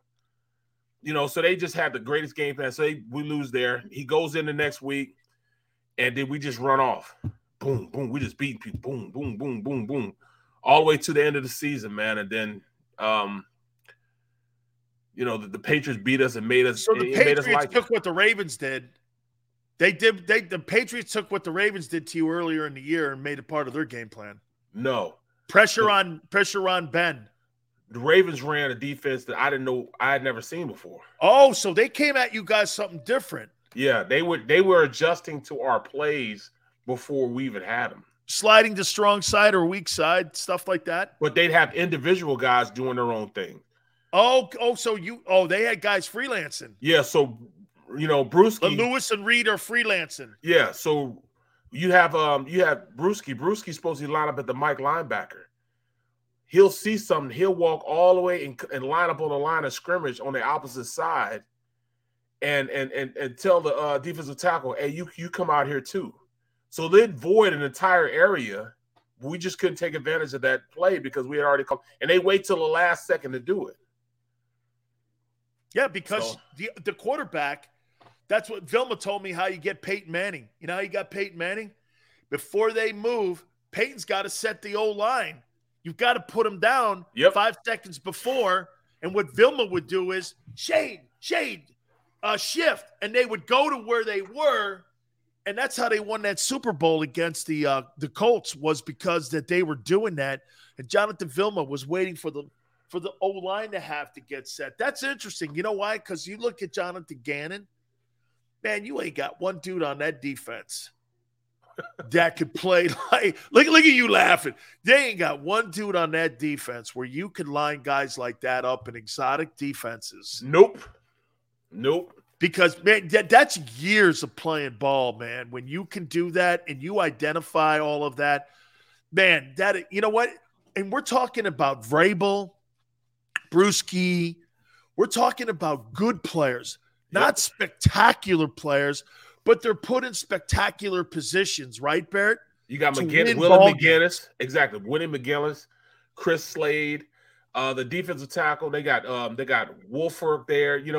Guys that can. Was freestyle. Seymour there? Huh? Was Seymour? He was the tackle, and Wolford was the nose guard. So you got guys that can handle things one-on-one and be out of position and still make a play. And that's what makes them so good. You got a safety that, all right, he wasn't the fastest guy in the world, but Harrison, he was so smart. And he was supposed to be a box safety. But if you watch that game, he was a coverage safety the entire game. He was a box safety but played coverage the entire game. He wasn't even by the line of scrimmage. He was playing back in coverage. Let those guys up front do all the moving around and everything. So, I mean, that defensively, they gave it to us. We couldn't do anything about it. Nothing. We couldn't run the ball on them because they were overloaded to the play. They just did a lot of things that were non-conforming, non-traditional. They didn't form the basis of a technically sound defense. You want a technically sound defense so you can keep every gap covered. They didn't do that. They were willing to leave 2 gaps uncovered because they know that their research had them in the right position. Well, the owner also said yesterday that they're 100% committed to Jalen. And my question, and they want a prolific passing game. And I proved to you just by the numbers and what we talked about yesterday with the receivers. What do you think has been the best passing year in the history of the owner owning the team since 95? The year that Wentz threw for all them yards, the 4,000 yards? Yes. Okay.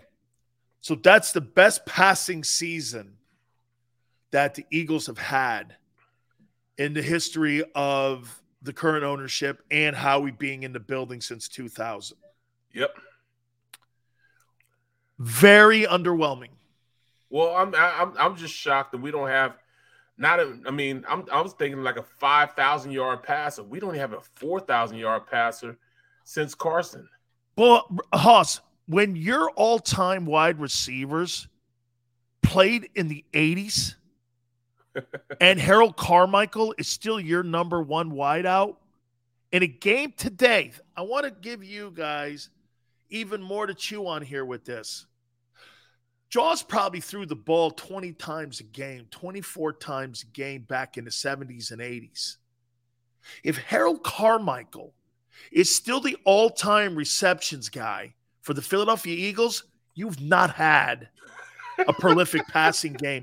In today's, Hunter Renfrow has 104 catches with Derek Carr. If you don't have a 1,200-yard guy on your team, you're not in the average of the NFL. The Eagles keep talking about this prolific passing game. You've never owned one. I told you. I said it before. Mr. Lurie wants a Tom Brady-esque type of offense, type of player.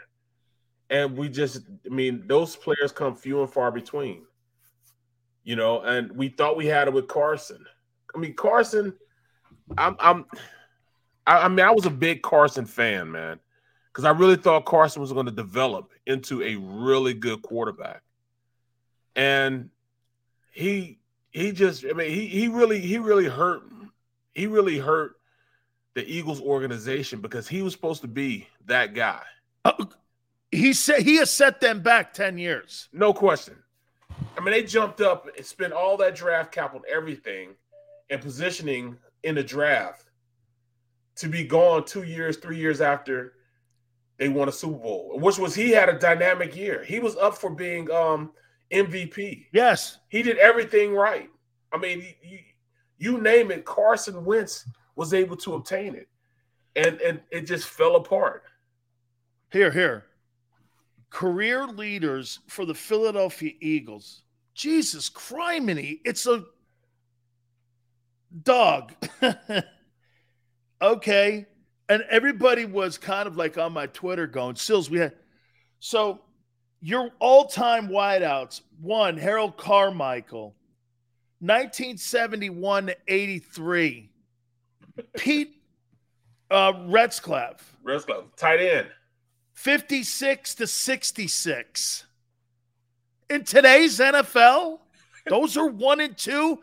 You got a guy that played when Eisenhower was president. That's number 2 in your roster. Deshaun Jackson is third. Mike Quick, your color analyst, is 4th. Hey, Tommy McDonald is still in the top 10. Dan, stop making fun of us, dog. Man. Stop making fun of us, man. Stop making fun of us, man. I'm not. I'm pointing it out like this. How are you in today's NFL talking about a prolific passing attack when you got guys from the 50s, 70s, and 80s still at the top of the receiving yardage list? In today's NFL, Barrett, the game is set up for teams to have 4,000-yard passing guys. Yes. It's set up. What's his name? Blake Bortles threw for 500 yards against the Steelers in a playoff game or some shit like that, I remember. I see Stiffs getting 450 yards passing in a game. And the Eagles got guys from the 60s and 50s in the top 4. Dude. Dan, stop making fun of us, bro. Hey, man. See, don't say that, man. Now you're making me look like I'm not hating. I'm going like, oh, look at him. See what he's doing now? He's aiming the shit at me now. Okay. No, but it's true, man. I'm looking up all these passing yardage, man. If it wasn't for that 1 year that Carson passed for 4,000 yards, McNabb would have the record at 3,900. Yes, right? Yes. Yeah, he would have the record. And that's only separated by, 100-something yards? Yeah. But other than that, man, with the Eagles, he had 2,600 yards. He had the year 4,000 yards. Then he had 3,000 yards 1 year, 3,200 yards, 3,700 yards. Okay, I'm gonna talk about Kelly Green when we get back because I want because I love the Kelly Green. Okay, I don't know. I'm trying to. I'm gonna see, man. I'm gonna take a freaking time out here, man. By the way, hey, Xander, make sure you get that picture posted. I want to hit on that thing with the captain when we come back out. That's Barrett Brooks, Dan Sileo, back in 3.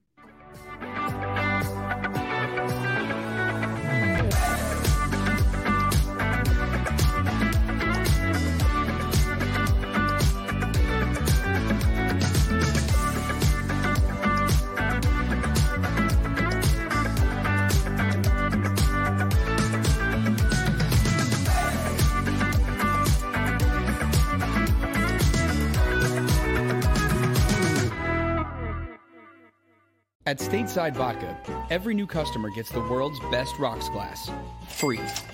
What's that? A rocks glass? You're telling me that bottle is cut in half? You could say that. Holy shit. And you're telling me I can get one of these glasses for free? That's right. 1 free rocks glass per customer with each first-time purchase of Stateside Vodka. So good, it just disappears.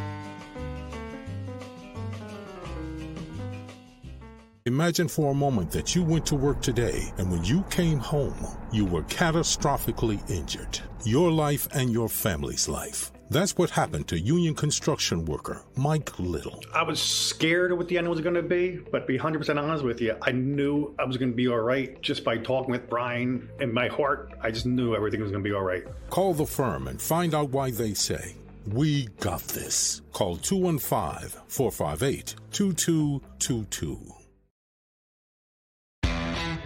Go for the midnight dares. Go for the memories. Go for the view that goes on forever. Go for the bubbles in your bathtub and in your drink.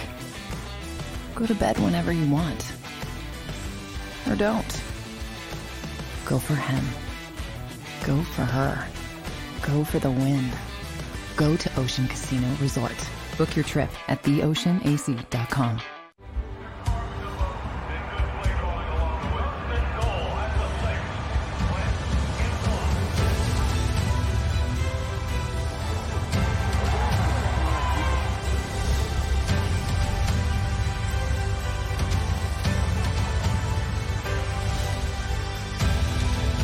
Field of life, First Trust Bank is there for you. Champions on 3. 1, 2, 3. Because Philadelphia dreams deserve a Philadelphia bank.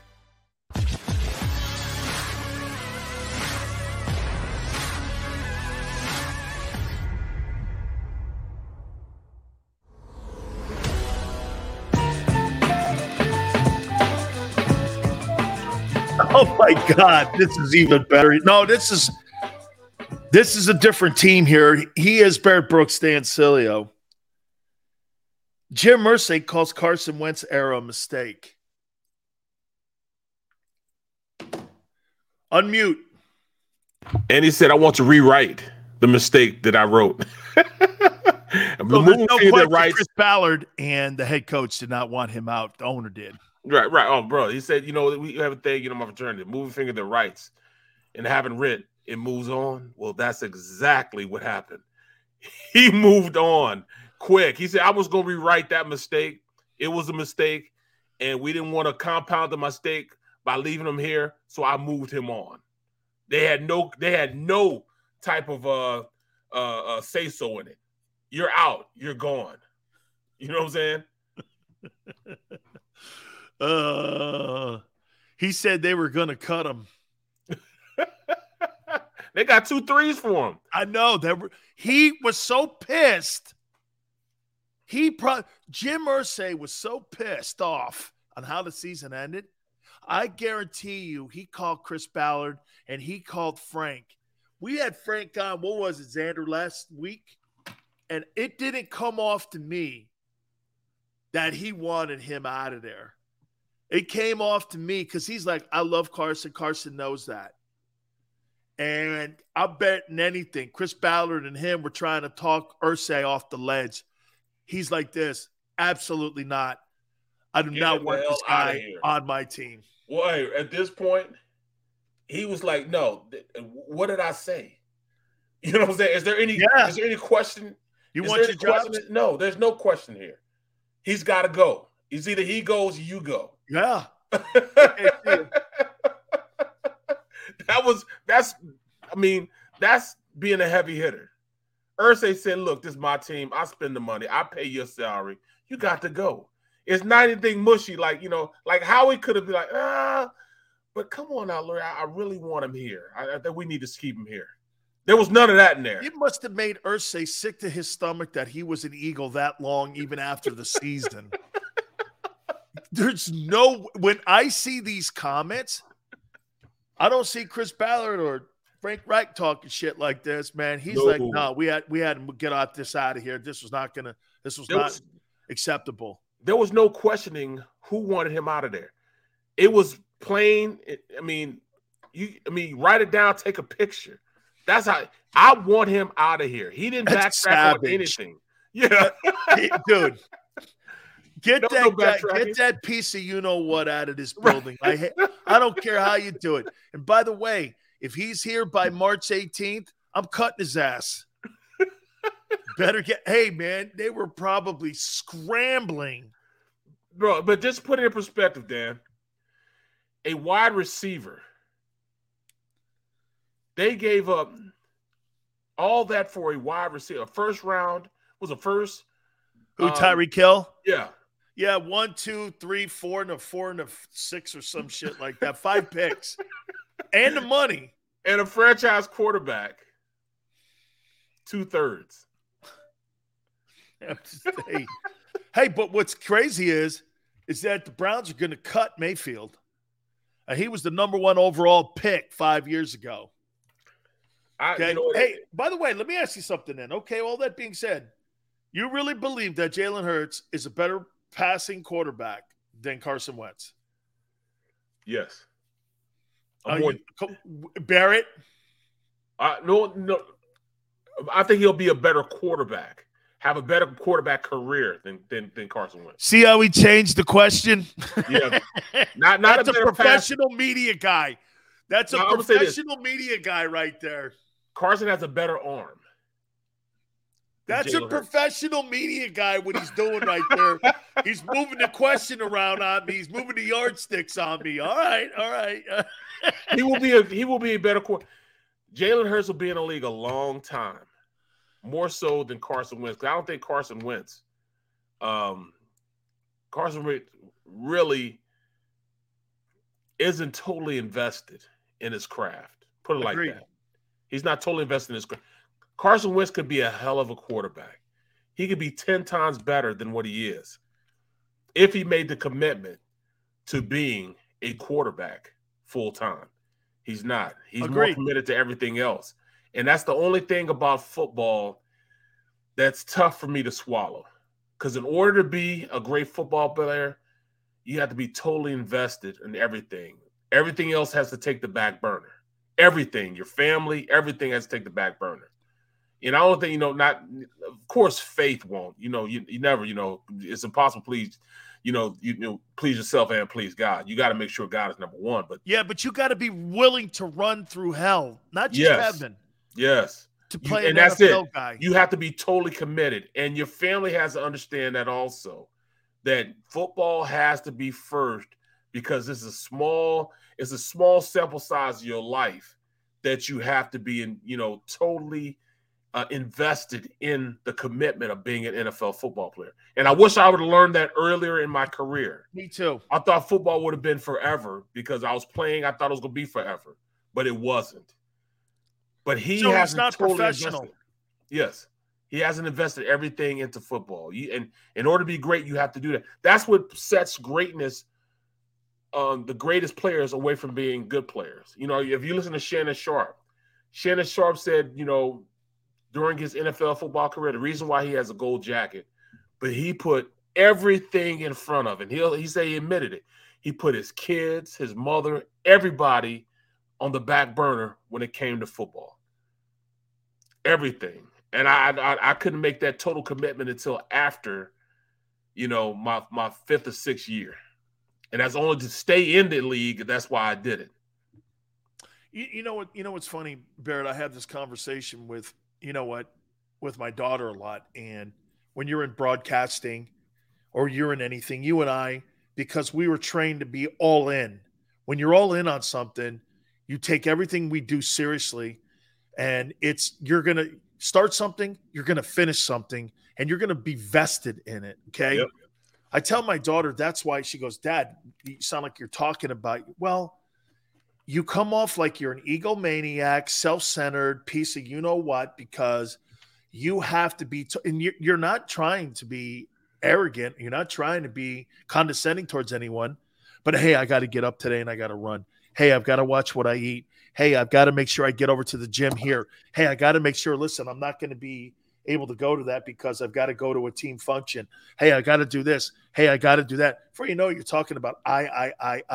And your family looks at it like, well, where's my moment? Yep. And that's what I respect Brady for so much because, dude, this guy's got a supermodel wife. She don't need him. She makes more money than him. And for what Giselle has done, and I'm sure your wife too, for you, and all of that, hey, all the bullshit that I've been through, my wife's been with me through the highs and through the lows, and there's been many in my life. And she's been with me through all of that. My aunt as well, been through the highs and through the lows. And they have to know that sometimes your true love that you have in your life is your sport and your trade and your craft. And isn't it, Barrett? It's almost like embarrassing to say your first true love is football. Yep. And when that divorce comes, it's a forced divorce. It's not like and it breaks you down a bit. Yeah. It's not like you're leaving willingly. Put it like that. I had to stop playing because of the injury. If I wasn't injured, I'd still be trying to make a roster right now. Yeah, but how did that transit? Man, it was I go, man, something I'd done since I was 10 years old. I was 35 when I stopped playing. And I was like this, Barrett, shit, man. You leave something. I mean, I love football, man. I loved it. I loved the game. And I didn't love the game. I'm not gonna lie. I didn't love the game, honestly, until I got to college. Okay. That's when I started loving it because I love the intensity. In high school, I loved the intensity. You love competing? And competing. Yeah, I love the competing. That's what I loved in high school. It wasn't until I got to college that I learned to love the game. That's when I got really involved with the ins and out of being a dominant player. That's when I learned how to really go out there and really impose my will on people, because in high school it was just too easy. But when I got to college, I had to work at it a little bit. I had to invest my time and I had to invest that love into it. And I saw my body starting to change from not lifting weights to now starting to lift weights. I'll start, taking the athletic talent, becoming a dominating player because I'm stronger than most players now because I started lifting weights now. I could do more things. Then the love really started flowing. Then all right, I'm starting to get a little notoriety and I can take this and finesse it into a career, and that's when it really took off for me. Before that, I just loved to just go out there and just because I was better than people, just do what I wanted to do out there. My epiphany to all of it was I got to Miami and Coach Johnson said something to me that was so profound. He looked at me and he goes, you know why I'm always never talking shit on my players? You tell a player who he is, he'll remain. You tell a player what he can be, he'll become. And Jimmy believed in that philosophy because he had a psychology degree at Arkansas. He believed in telling people what they can be, what you will be. Follow me here. Blind faith. I'm going to lead you here. I'm going to show you. Hard work, kid, is going to erase all the shit in your past. I went out there and I worked my ass off. Our legendary inside drills. I'm playing against some of the greatest players in the country. These coaches would come down from all over, Switzer, Saban. All of these guys would come down and watch us practice for 3 hours in this inside drill. And I'll never forget Newholtz and the coach of Penn State, Paterno, were all like, how do you get these guys to practice so hard? And Jimmy goes, fear. These guys have no back doors. A lot of these kids are inner city kids. They have no way.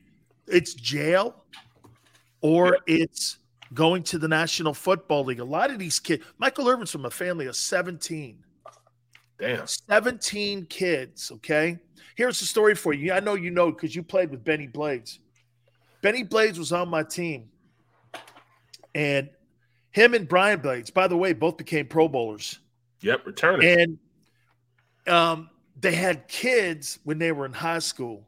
So what the mother did was she took the kids in, raised them. While they were playing at Miami, they were so vested in getting Brian and Benny to, I think the kid Perriman is Brian's son. And the kid that's playing for the Buccaneers now, I think that's his kid. He ended up going to UCF. Okay. Then he got drafted. Yeah, I think that kid played with the Ravens a little bit too. I think that's his boy. And these guys, man, worked so freaking hard. The family was so vested. When Benny signed his scholarship, and then he signed in the NFL with the Lions, and Brian ended up signing, going on to playing in the NFL as well.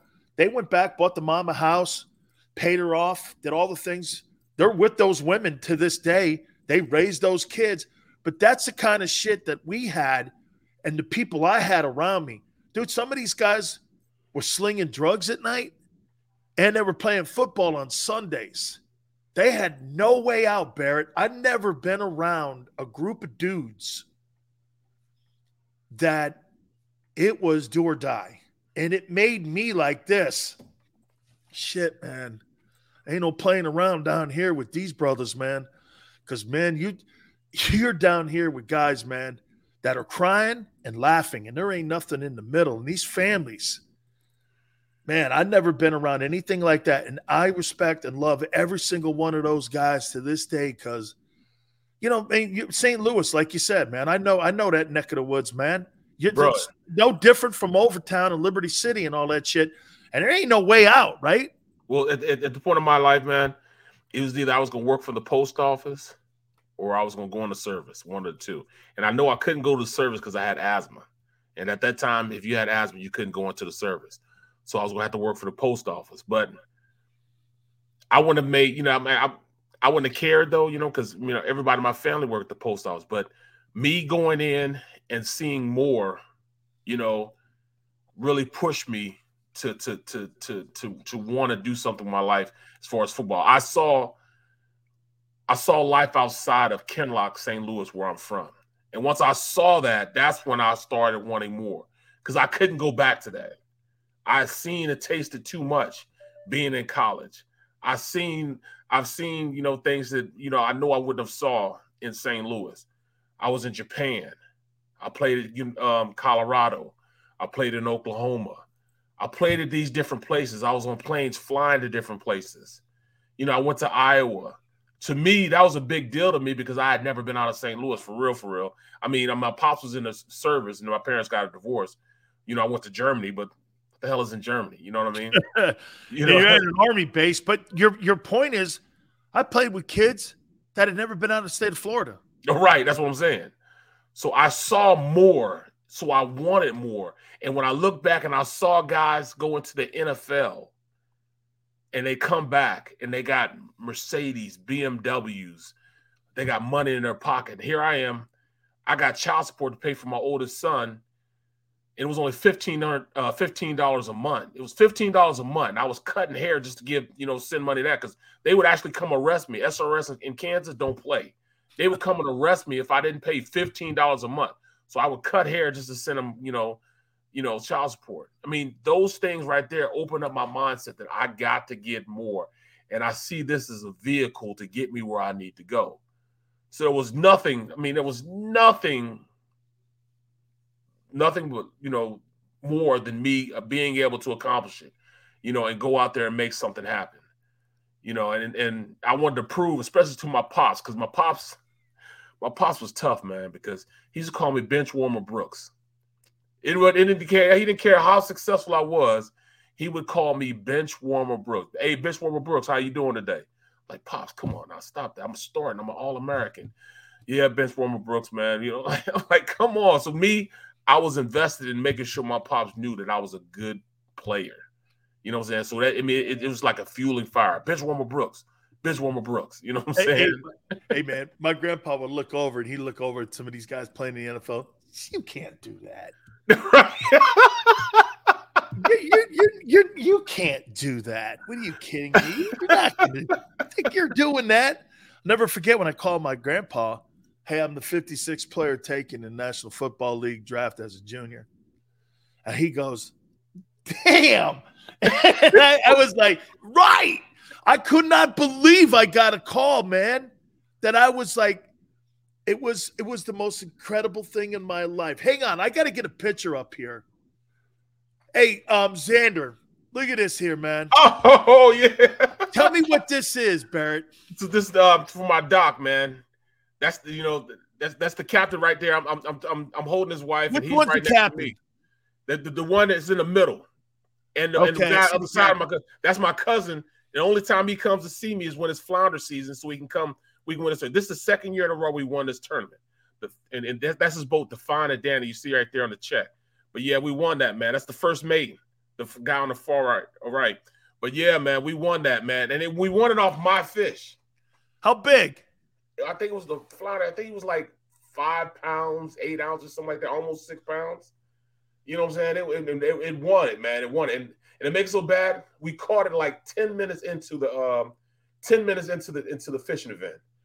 And when I caught just beer drinking later, then, right? You mean you guys must have just got lit? No, I was fishing hard, man, because the week before we had went out and fishing, and some guy caught like a 7.8 pound fish, bro. And we was like, wow, so we didn't know what, and those guys are calculated because all those guys in the dock they talk to each other, and they got guys, oh yeah, man, I got an 8-pounder on the boat right now, man. You might as well just stop, so. They're sending that over the radio waves so everybody can hear it. 5.9, he says.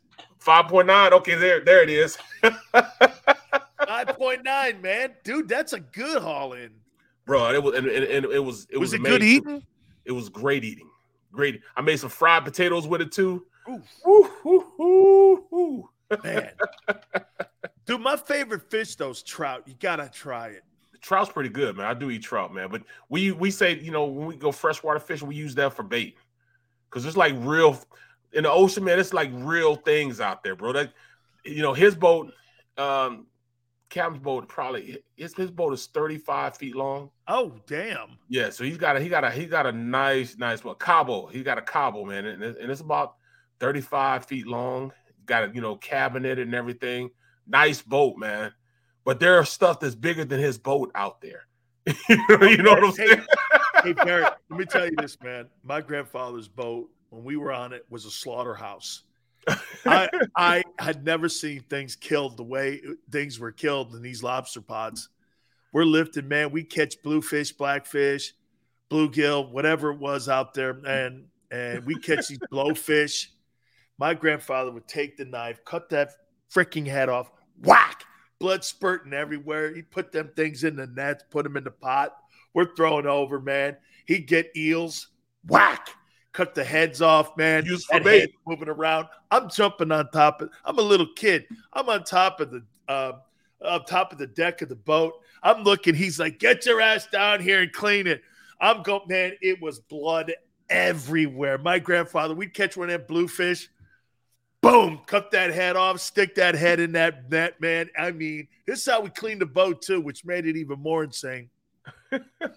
We're out there 8 hours. My grandfather, we lift 225 or 238 pots every other day. And this is He-Man, where he had no winch. We're doing this. No. Hey, Barrett, we're lifting. My grandfather's 65 years old. And he goes, Jesus Christ almighty, give me the damn rope. I'm like going like this. Like there's bricks in this thing, right? My grandfather's stacking these things. Here, take this son of a bitch. Putting them here. He's hollering all at me. I'm stacking. I got shit all over me, man. I'm out there. I can't raise my hands by the time we're done. Dude, this was no fishing experience for me. I did this for like 13 years, man, with my pop. So this is how we cleaned the boat. We'd have like Clorox and a broom, and my grandfather would take the cork out of the back of the boat, and he would just starts scooting across Long Island Sound, and we're cleaning it, man. It's going. There's water coming in the boat. Yeah. Well, no, he would load the water up into the boat. That's what I'm saying. He took the cork off, so the boat is filling up with water. The level would raise, and then he'd take off. I'm in the middle of Long Island. I'm a little kid. My grandmother, if she ever saw this shit, she would freak. So we're going, the water starts going out the back. I'm scrubbing away. We put the cork back. Give me that son of a bitch. He put that, man. We did that every day, man. 4:30 in the morning, freezing my baguettes off. That was life, bro. That was life. Hey, man, I tell you what, though, it made me real. Like I told you before, anytime the pots get caught in the rocks, I had to dive in, get the son of a bitch, 15 feet, 20 feet, didn't matter. Get that damn thing off the. Oh my God! I'm in a sandbar, the rolling sandbars, out in the middle of the ocean with a rake. Holy, it was. Hey man, this old Italian guy, man, it was pretty crazy how he did shit, man. Give me that son of a bitch. My grandfather lift these pots, man. He was just a hero of mine. And by the way, we did all that flounder fishing, man, with like cane poles. Right, exactly. Dude, the cane poles out there. We did the same thing with catching catfish, man. I mean, these catfish are like, sometimes I catch them like eat a cat. 20 pounds, 30 pounds. Oh, yeah, no, those catfish, man. I wasn't noodling, but I was catching them, man, throwing them on the side. I loved it, man. Just loved it, bro. I loved catching them bluegills and catching them bass and catching them catfish. Hey, brother, man, awesome stuff again, man. Hey, we're going to have your boy D Gunn on. You guys are going to be starting that show on the 18th, so he is one hell of a guy, and I really love talking to him. So he's going to join me on the afternoon show at around 4:30 Eastern time on the National Football Show. Till tomorrow with Big B. Man, I love talking with you. I'll be in Syracuse, so I'm doing the show from Syracuse. All right. Phenomenal, man. We'll see you tomorrow. We'll see you on the flip side.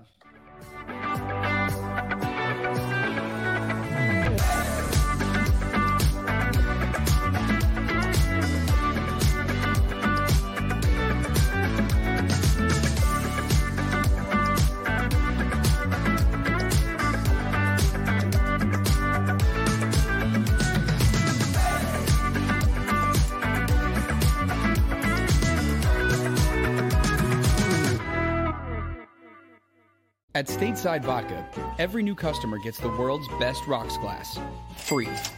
What's that? A rocks glass? You're telling me that bottle is cut in half? You could say that. Holy shit. And you're telling me I can get one of these glasses for free? That's right. One free rocks glass per customer with each first-time purchase of Stateside Vodka. So good, it just disappears. Imagine for a moment that you went to work today and when you came home, you were catastrophically injured. Your life and your family's life. That's what happened to union construction worker Mike Little. I was scared of what the end was going to be, but to be 100% honest with you, I knew I was going to be all right just by talking with Brian. In my heart, I just knew everything was going to be all right. Call the firm and find out why they say, "We got this." Call 215-458-2222. Go for the midnight dares. Go for the memories. Go for the view that goes on forever. Go for the bubbles in your bathtub and in your drink. Go to bed whenever you want. Or don't. Go for him. Go for her. Go for the win. Go to Ocean Casino Resort. Book your trip at theoceanac.com.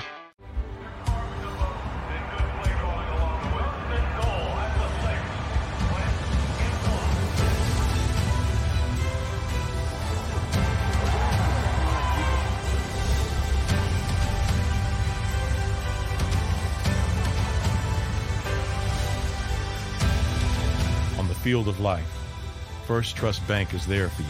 Champions on 3. 1, 2, 3. Because Philadelphia dreams deserve a Philadelphia bank.